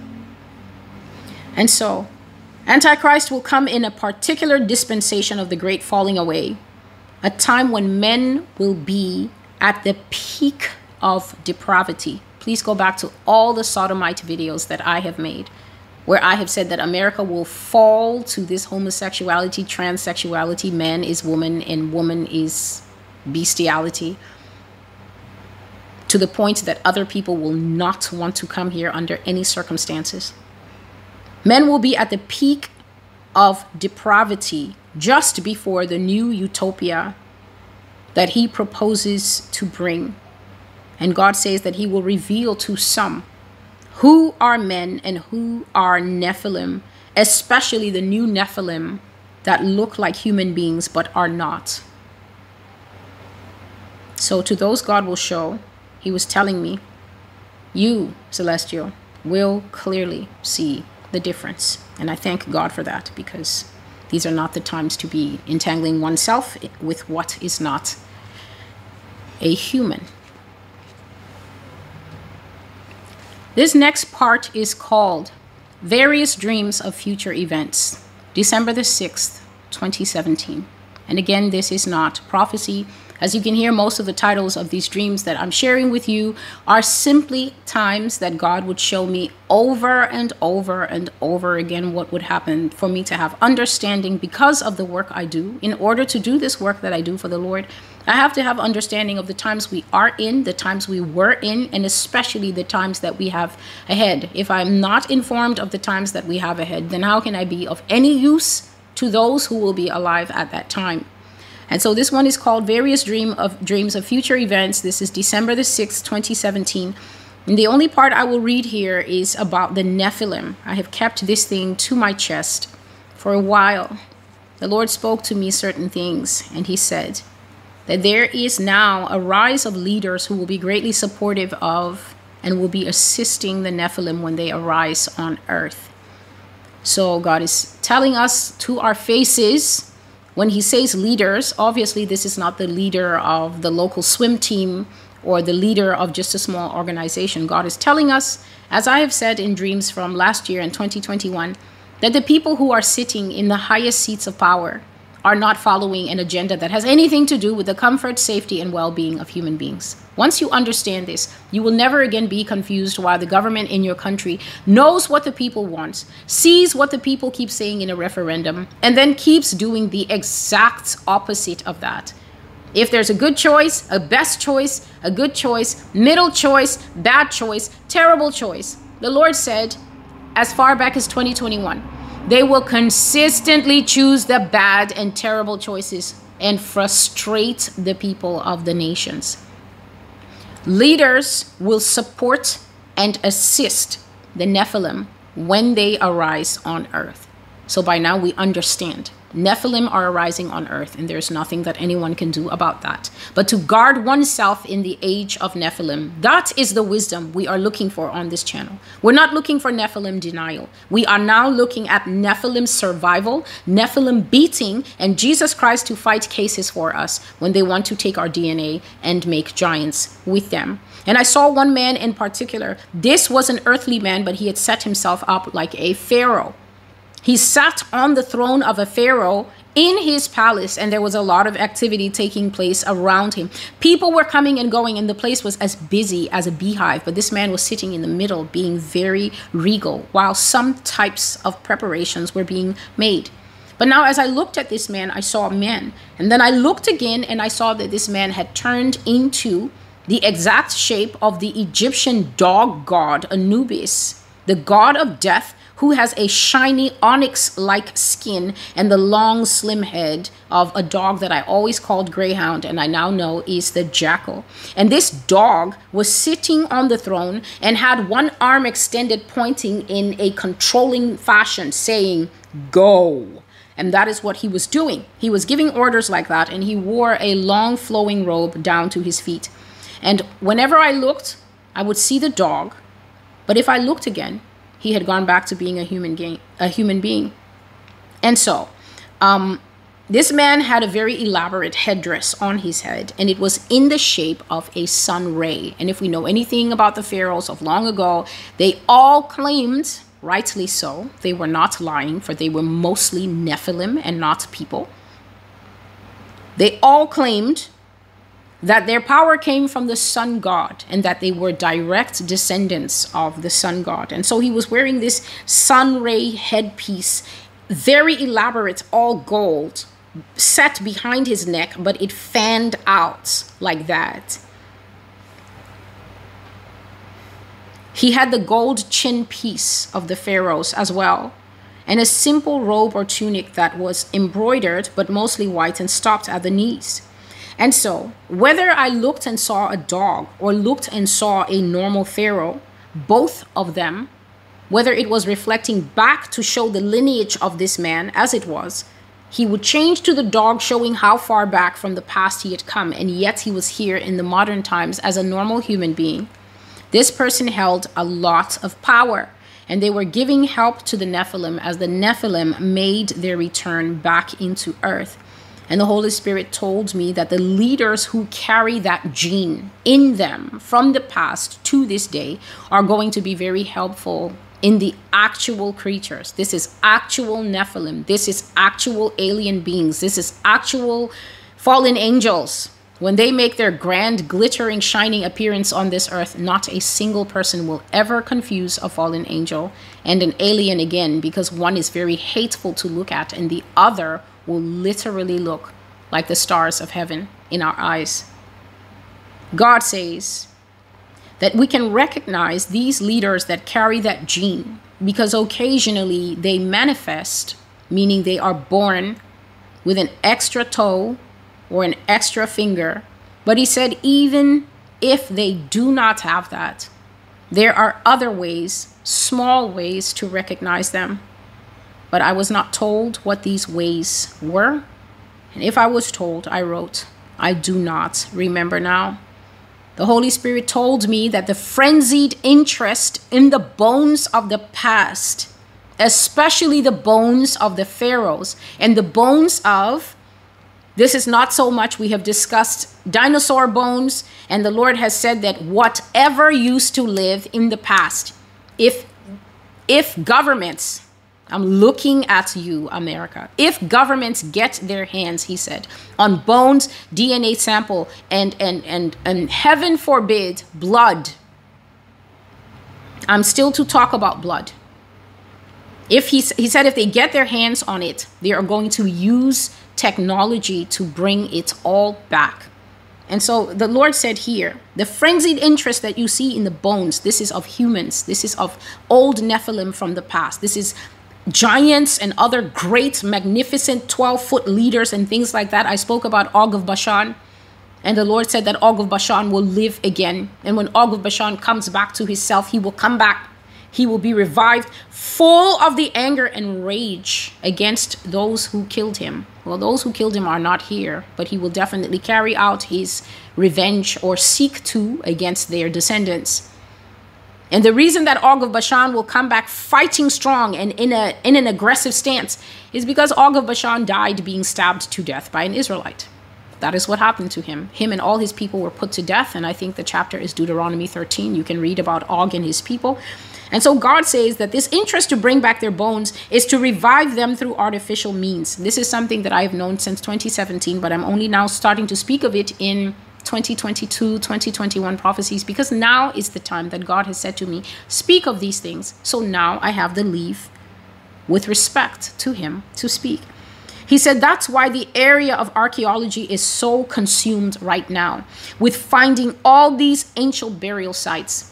So they're not out there looking like they say in National Geographic. No, we're trying to explore the rich history of the earth. It's just lies. Even if they hire the archaeologists are such a neglected field. And so they love to receive corporate money and government money to go off to Atlantis and to go off looking for whatever it is they want to look for. It's so hard for them to get funding.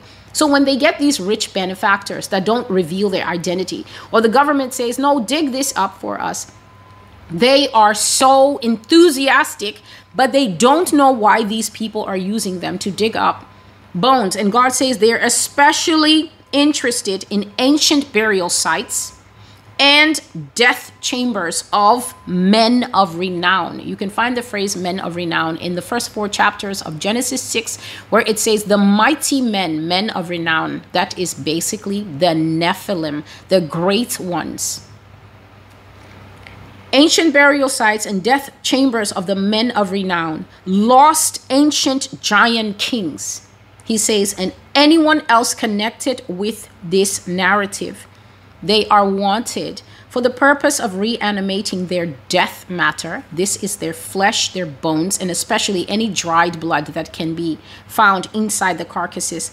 And he said that they will fuse these remains with human embryo cells to give it something to feed on as it grows.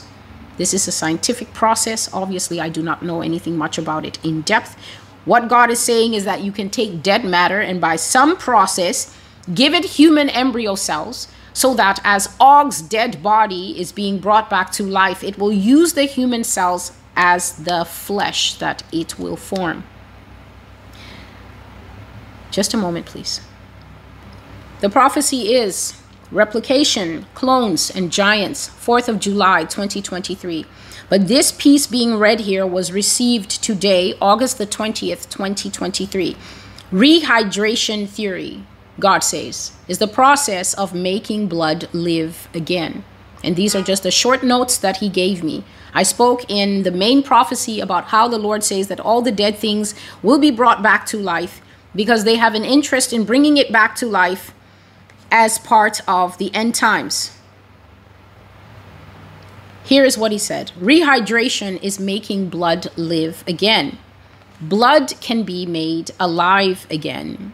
Though it is dead, it can live by a process of rehydrating it with a solution of electrolytes and other things, and it will be made to speak. So when he says, though it is dead, we are now talking about these that I just mentioned. Old pharaohs, old Nephilim and giant kings. And you know, these things will not be hard to find because when they bury them, they would make these massive burial mounds. First of all, you're burying somebody who's 35 feet tall. That has got to take some time. And in the old days, they didn't bury like we do. They would find a cave and bury. We even see that in ancient middle history, such as, for instance, during the time of the Lord's life, the Lord was buried in the cave of a rich man, I think Joseph, who had never used that cave. So Jesus was buried in a new cave. He wasn't buried in the earth. They would put you into a cave and then seal it. But in the old days, these Viking kings, these massive giants and things like that, people wanted to know where the king's grave was, and they did not bury them below the ground. It was seen as a mark of honor to be buried above the ground. And so the burial mound, they wouldn't dig you in and then make you flat with the earth. Why would they do that? You are not a commoner. Burial mounds were huge.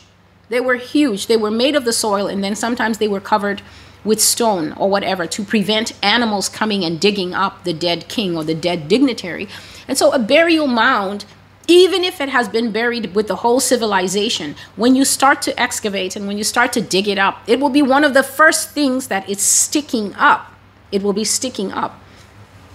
And so God is saying, though what is inside those mounds is dead, you can make it live again when you rehydrate it with electrolyte solution. And you have just heard from the other prophecy or the other teaching of the Lord. You can also throw in human embryo cells to give it meat to feed on and form itself. Now just think in the Bible when the Lord is saying to Ezekiel, can these bones live? And Ezekiel says, oh Lord, only you know. And then he says that he's standing there in the valley of the dry bones and he's watching As God first pulls all the bones together, God simply gives a command and the bones begin to come and stick one to another, finger bone to finger bone to finger bone to wrist to arm to elbow. The bones come together, and then Ezekiel watches as God literally weaves tendons, ligaments, and flesh onto bones until the bones are standing there and they are now people. God has this power. And the devil has come down with many tricks and tips and trades. And it's saying here that now through the use of technology, by putting human flesh cells there, and also putting electrolyte solution, whatever that may be, you can get blood to live. You can get all dried blood, perhaps in the mouth of a mummy. You can wet inside that thing with a tongue and get it swabbed enough for you to scrape DNA material of that tongue and then put it in the petri dish with human flesh cells. And pretty soon Amun-Ra and all the Ra's will be back demanding to know where are their camels and their concubines and their wives and their slaves. An army, he says, that is coming to earth for an assignment. Have you heard this in church lately? Blood can be made to speak. Blood has a voice. Blood has a tone. Blood has harmonics that echo through time. So God is saying that blood has a voice and has a tone. And in one prophecy, the Lord said that blood is a song, that blood can tell a story. But he also says that blood has harmonics that echo through time. And this is simple to see. Your great-great-great-grandfather, you give birth to your baby now, and everyone goes, if that isn't great-great-great-grandpa Harry, the blood from back then is speaking. It is coming down. This is surely not the same wife that great-great-great-grandpa Harry had. He had a wife who was not his sister, and then they had a son who married a woman who was not his sister. And yet, despite the fact that you keep going outside and getting different women, great-great-great-grandpa Harry shows up in the baby from 2022 or 2023. Exact face as the grandfather. Same look. Probably even has the same little mannerisms. This is genetics. And so if it's easily observed in us, God is saying that the blood of those from the past will show up here and starts telling a story in new flesh bodies. And we will see people straight out of Bible stories and straight off the Sumerian tablets and the Anunnaki tablets and all the tablets. Please remember that in the prophecy about the United Nations, the UN fighting forces of the future, that prophecy is called, God said that these people who will be going around as part of the black-clad police, inside them will be ancient creatures. And he says that the reason some of these officers will never lift their helmets when they come to the door, you will just hear, "Do not resist. Do not resist." The reason that they will never take off the helmet, God said, it is because it is a small mercy for people not to see what is inside that helmet, speaking to you through the inbuilt comms, telling you, do not resist. Because the Lord says, should that officer lift it up and you see the head of a wolf or a dog or an eagle or a hawk in there on a body, is anyone thinking of ancient Egypt, where the hawk-headed people walked about without shame? They are all over the hieroglyphs. People with goat heads, people with dog heads, people with everything called gods among that society. No one in Egypt was fainting when the hawk-headed person was walking around. They just said, oh, he's from the special lineage, the special family. These people lived with these creatures. But God says in this era, if those people kick down your door at 4 a.m. in the morning and then you're like, I want to see your badge number, and they just lift that, that's a heart attack mixed with a stroke, mixed with something else at the same time.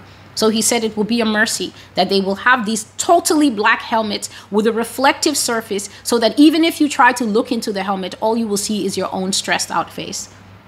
And he said the reason that the comms is inside the helmet is because they will be speaking their own tongue.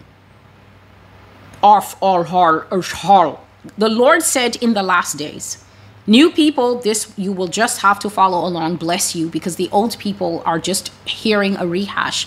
In the last days, the Father said that what we call dead languages, we will hear them all.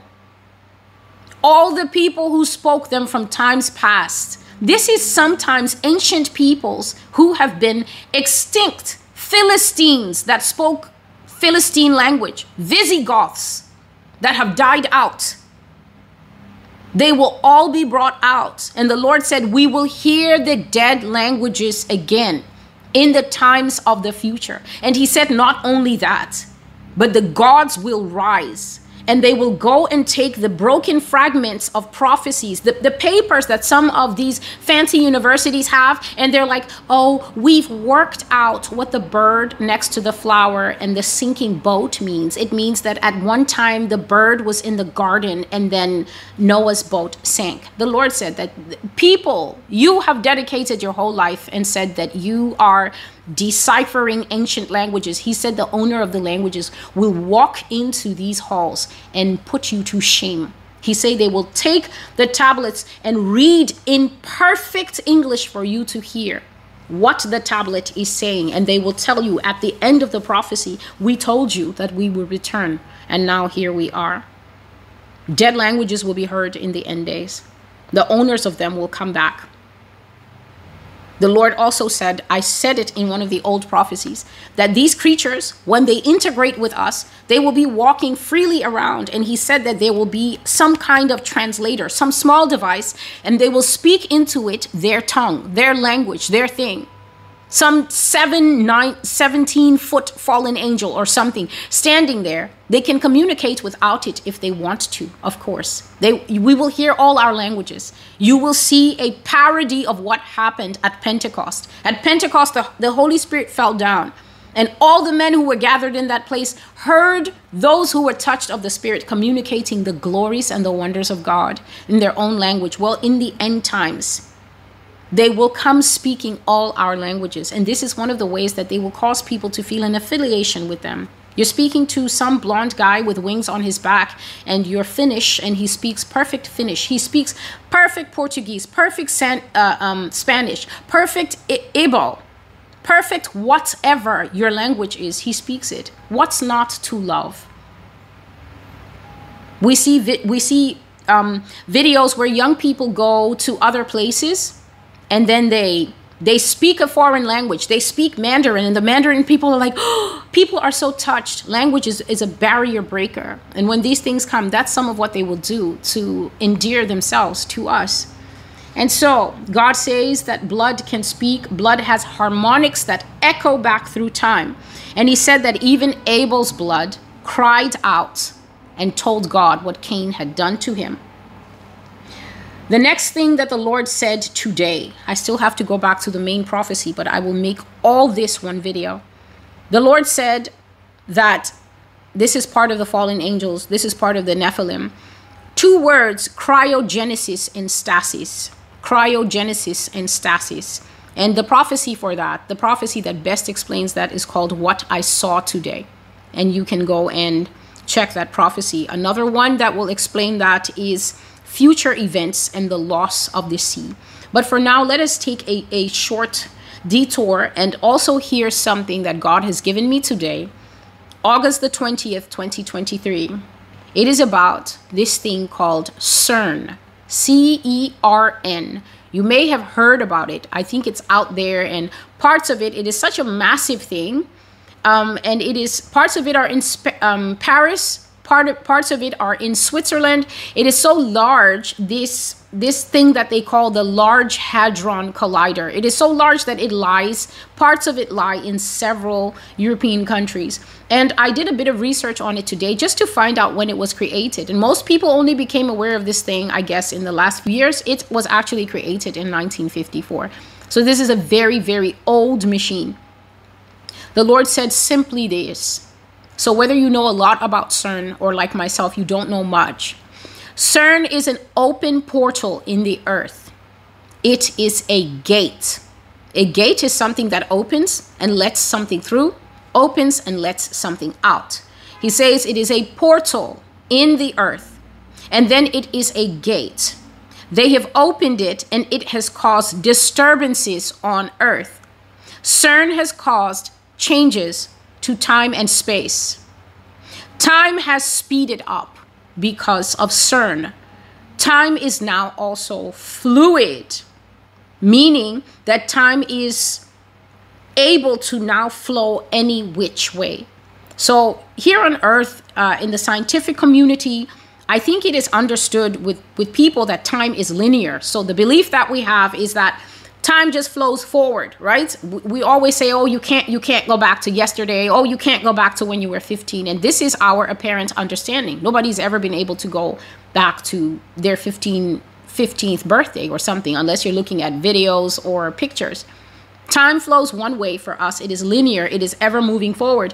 But the Lord says that not only has CERN caused disturbances on the earth, it has caused changes also to time and space. He says that time is speeded up because of this machine. Time is now also fluid, meaning that it can flow any which way. In the example he gave me is, time can favor you, celestial, or time can harshly work against you. And this means you must be temperate with your time. And I will go straight to this Bible verse, because he gave me this Bible verse to explain it to those who are listening. And this Bible verse, if you have your Bible with you, which I always recommend that you should have, it can be found in Ephesians chapter 5, verses 15 and 16. So please listen. The verse says, "See then that you walk circumspectly, not as fools, but as wise, redeeming the time, because the days are evil." Can you see the scripture has been there for all of us?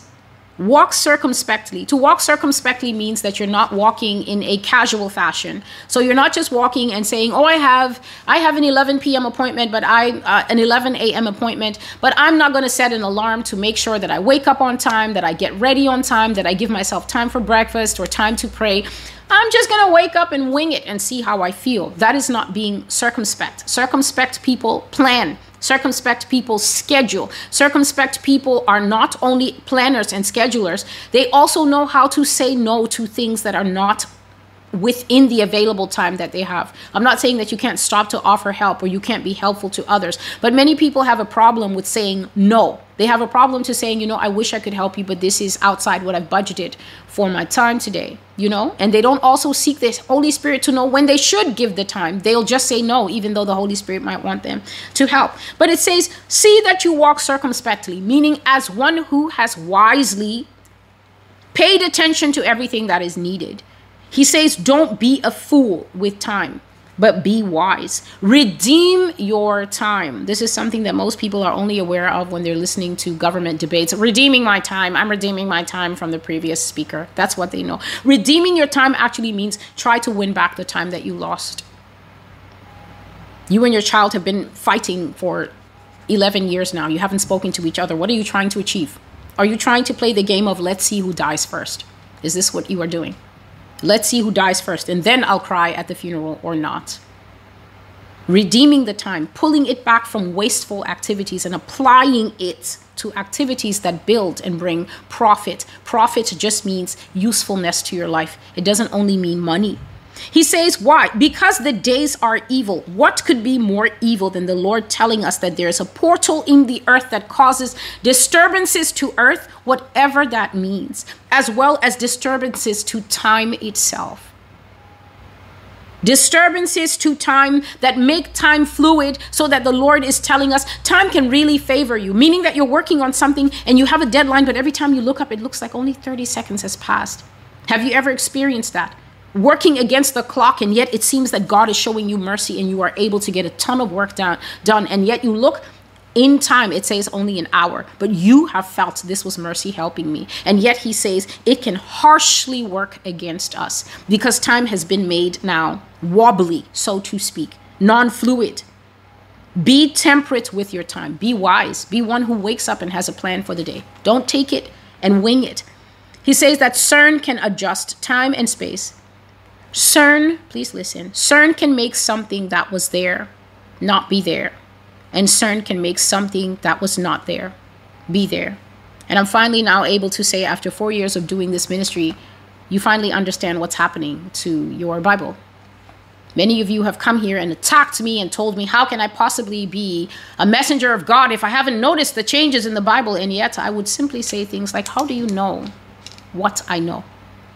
How do you know what I have noticed and not noticed? How can you have any clue of what is inside me when I am someone who is obedient to God, and I will never make the public privy to what is inside me until God says, make it known. Because I don't speak out of turn, and that is because I am trained. Now you know what is happening to your Bible. Now you know how the word bottles got into the Bible when it has always said wineskins. Now you know why your Bible from 1973 is saying all the weird things that it's saying. And now you understand why the only answer I ever gave to people who have a bee in their bonnet about this is, are you going to waste time talking about the changes? Or are you going to hide the word of God in your heart before you open it one day and it says, once upon a time, Elmo went to the city to buy bread? Which is more important? I have always asked. Do you know of another book that changes the lives of men? Do you know of another book that tells the story of the blood that redeems and saves? Do you know of another book that tells you that a Savior came down from heaven and shed his blood for our salvation? Do you know of any other book on earth that can make the types of changes in the brokenness of man and make a broken man whole again? If you don't know of another book, which is more important, to walk around so everyone can know that you have eyes and have seen the changes, or to dive into this thing every day and get what you can out of it? God has told us that they will change the Bible. They will tamper with it. And yet the Bible tells us at the same time that not a jot or tittle of it will ever be changed. Have you ever thought about what seems like a dichotomy? The Lord sends prophecy and say, they're going to remove Daniel, they're going to remove Ezekiel, they're going to remove Jeremiah, they will take all the prophets out, they will take out the first 5 books of Moses, they will take out 1st and 2nd Thessalonians, they will take out Revelation, they will take out every single part that can teach you about the end times, and yet the Bible defiantly says, not one jot or tittle of myself will fall away. So what does that tell you? The Bible in its purest form exists with Christ, and in Christ's estimation, where Jesus lives, not a single thing is changing. Nothing is being lost. For he is the word. Now do you understand that scripture? That you cannot change the Bible because you can't change Jesus Christ, who is the living word of God.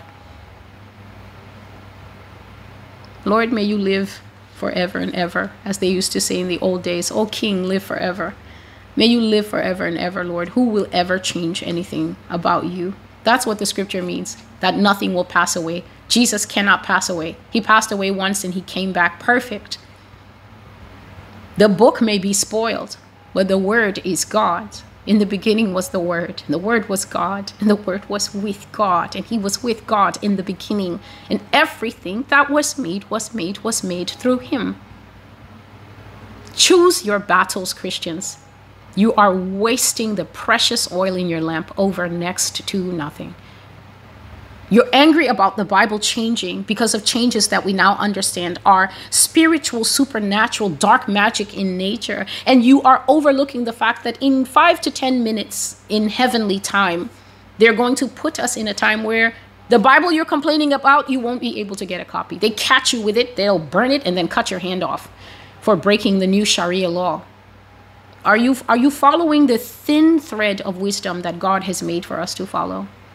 Why are you upset about something that you're not going to be able to touch in the new era? They catch you with the Bible. You'll be charged with treason and sedition and backwardness and disturbing the peace and everything else on earth. You won't even get the book. You will weep and pray for 3 pages of this book that you're complaining about now. So what is the point? Bless the Lord. Let us return to this original prophecy. The prophecy that you are listening to is called Replication, Clones, and Giants. And now we come down to the part where I can continue. I saw many things while I was in this dream, but not all of them were related to the case that I was fighting. So I was seeing myself fighting the case, but I was seeing a lot of other things. For instance, one of the things I saw slides of human tissue, human biological material that was looking like sliced salami on glass slides. And then as I was looking at them, so curious, like, why are these human samples on this glass slide? I saw this blast of freezing cold air blow over them. Whoosh.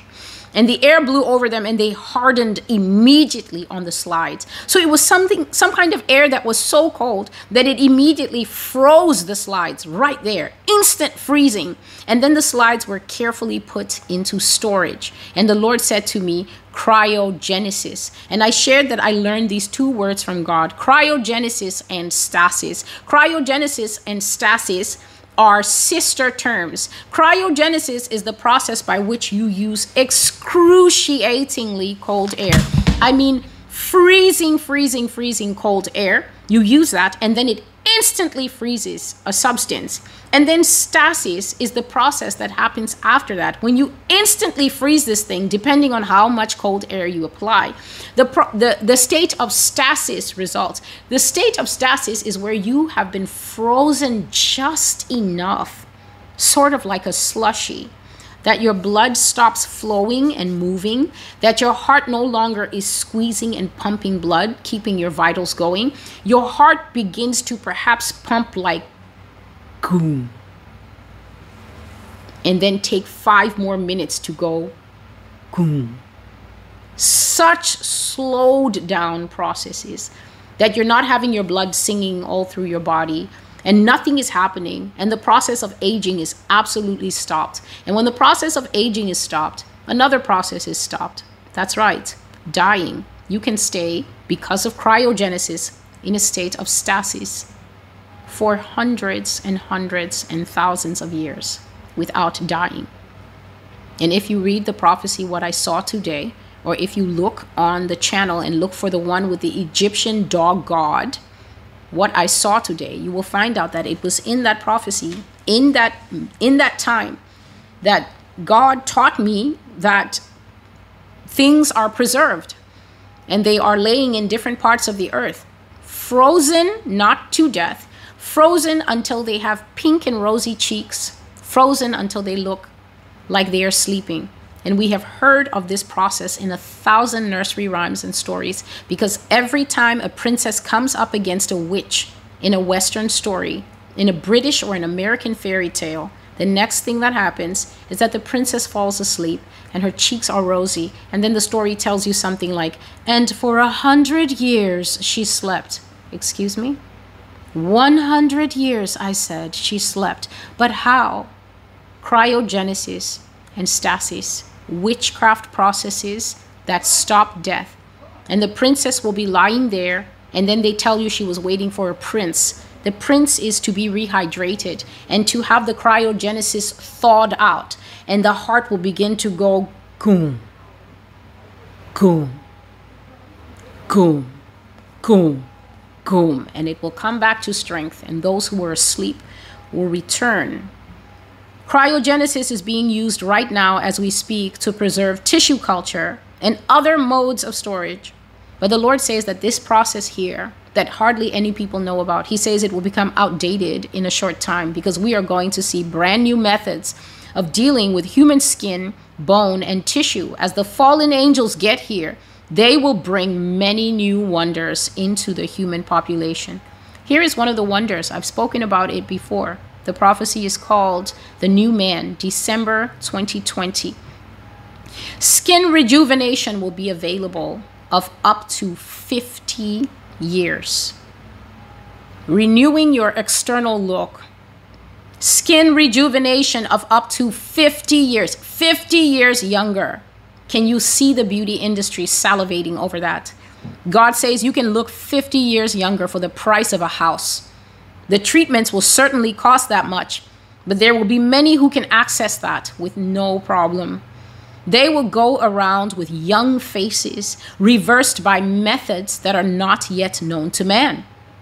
Aging will become a thing of the past as diabolical new technology wipes away the years in exchange for a price. You can be young again.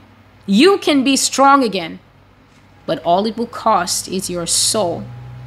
And the Lord says that people will exchange their material soul for temporary immaterial benefits. And I can see now that it was the Holy Spirit that moved me into the passionate preaching that I have done in this video to tell you how precious is your human soul and how deceived you are if you trade it away for for some newfangled technology that will give you nothing but temporary lies here on earth and then put you into eternal damnation, separation from God, and hellfire when you die.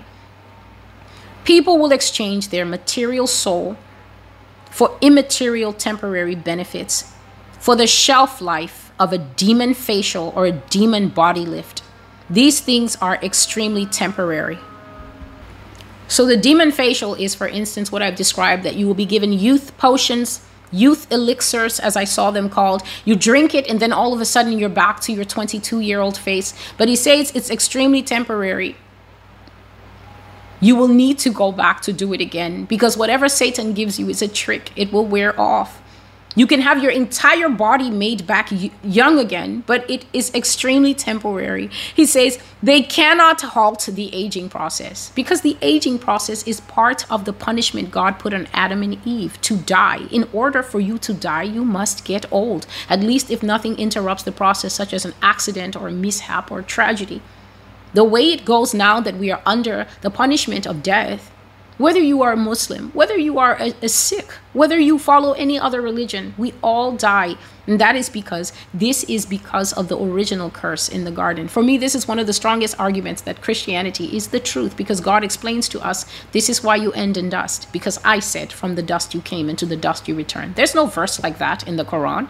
That verse it's an exclusive. It's a breaking news exclusive to the book of Genesis. Bless Jesus.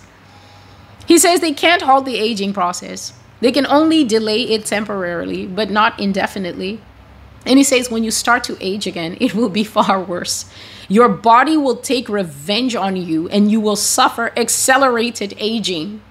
So that means you can delay 5 years and the treatment will look like 5 years, and then you will wake up one day and you will look like old Mother Hubbard in her 95th year, but you're only 43.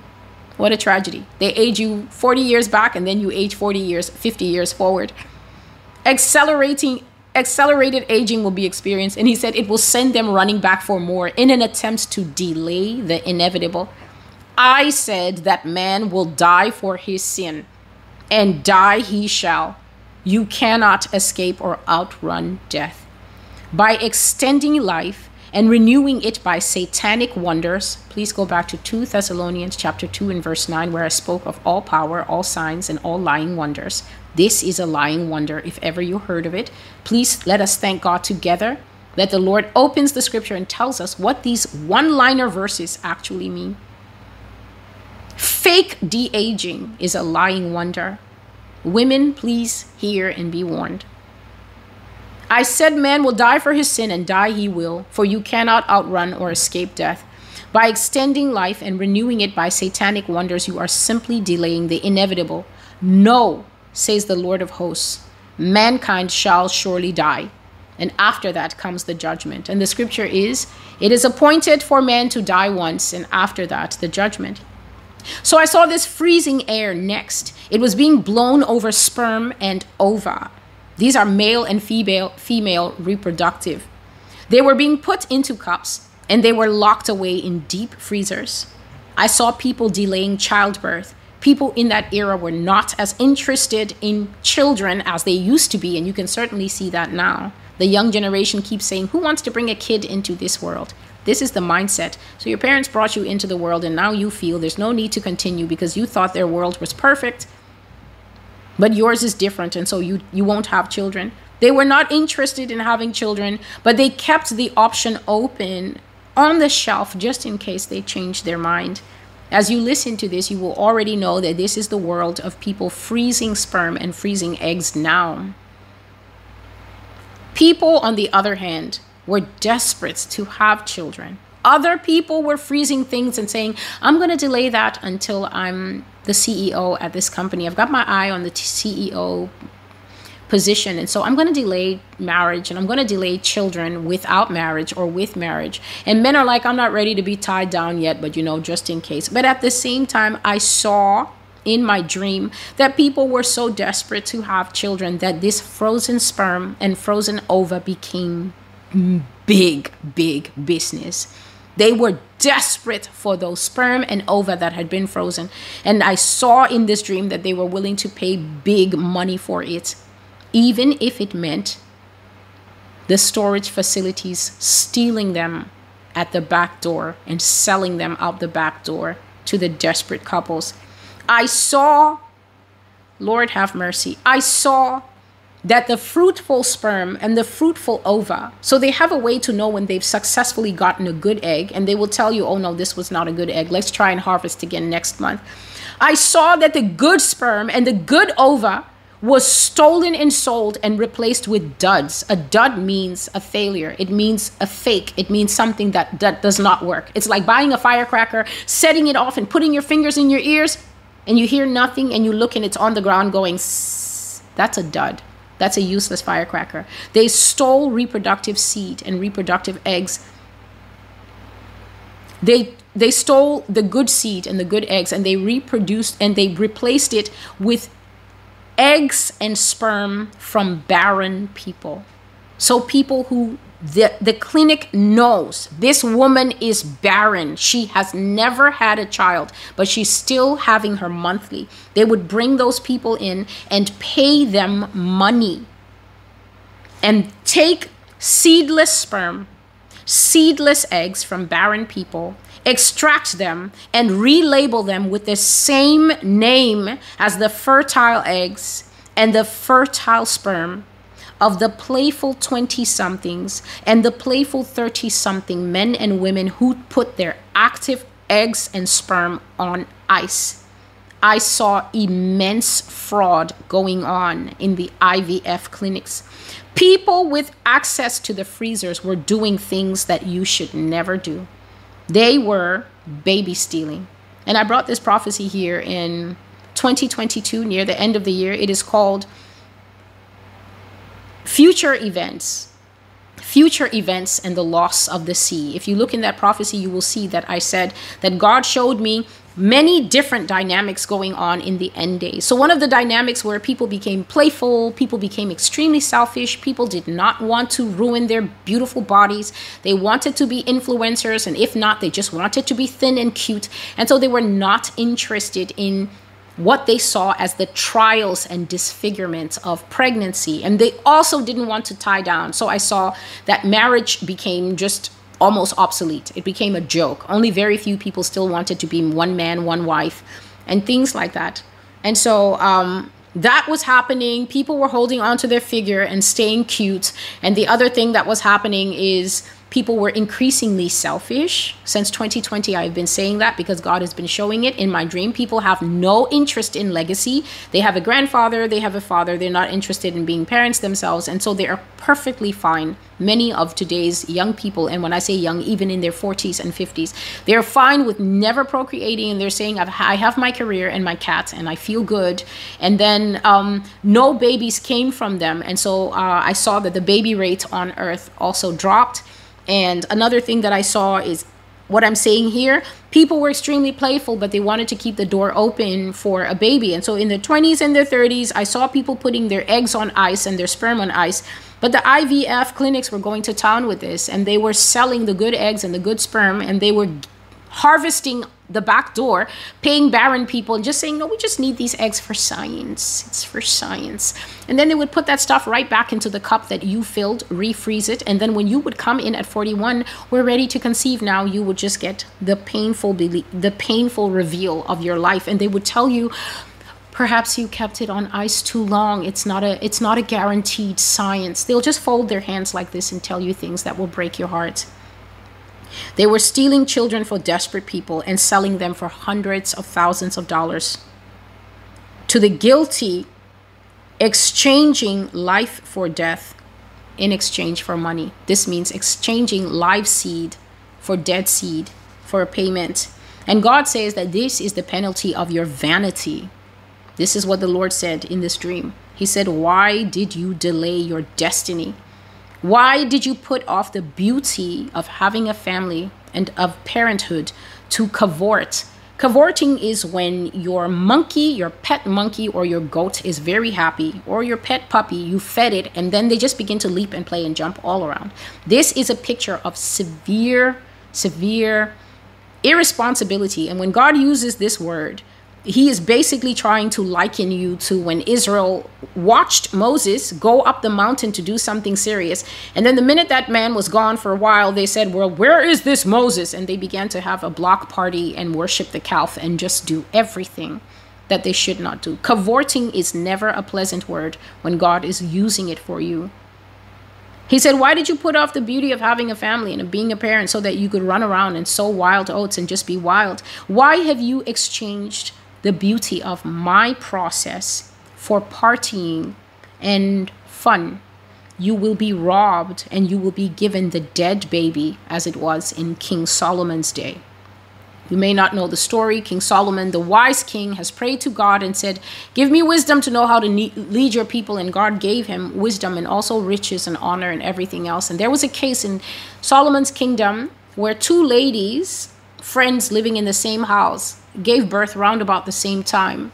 And during the night, one woman rolled over, and she rolled over on her baby mistakenly and smothered her and smothered the child. And when she woke up and saw that her baby was dead, she took her dead baby and crept over to the other lady and put the dead baby near the woman, and then took the woman's live baby and put it near herself. Now, babies in the beginning, they look just the same almost. You could almost say one person's baby is another. But as I said recently, a mother knows what she has brought into this earth. And so they woke up and there was a cry, my baby is dead, my baby is... This is not my baby. And the other woman there pretending, what do you mean? What do you mean? And the woman says, this is not my baby. This is your baby. Let me see the baby that you have. Yes, that's my baby. And the woman with the live baby, the baby thief, for we aren't speaking of baby thievery at this time, she said, no, this is my baby. And of course, there was a furor, there was noise, and they had to be brought before the judges. And the judges couldn't solve it. And the case finally came to the wise King Solomon. And he listened to first one piece of evidence and then the other. And then he grew impatient and he said, bring me a sword.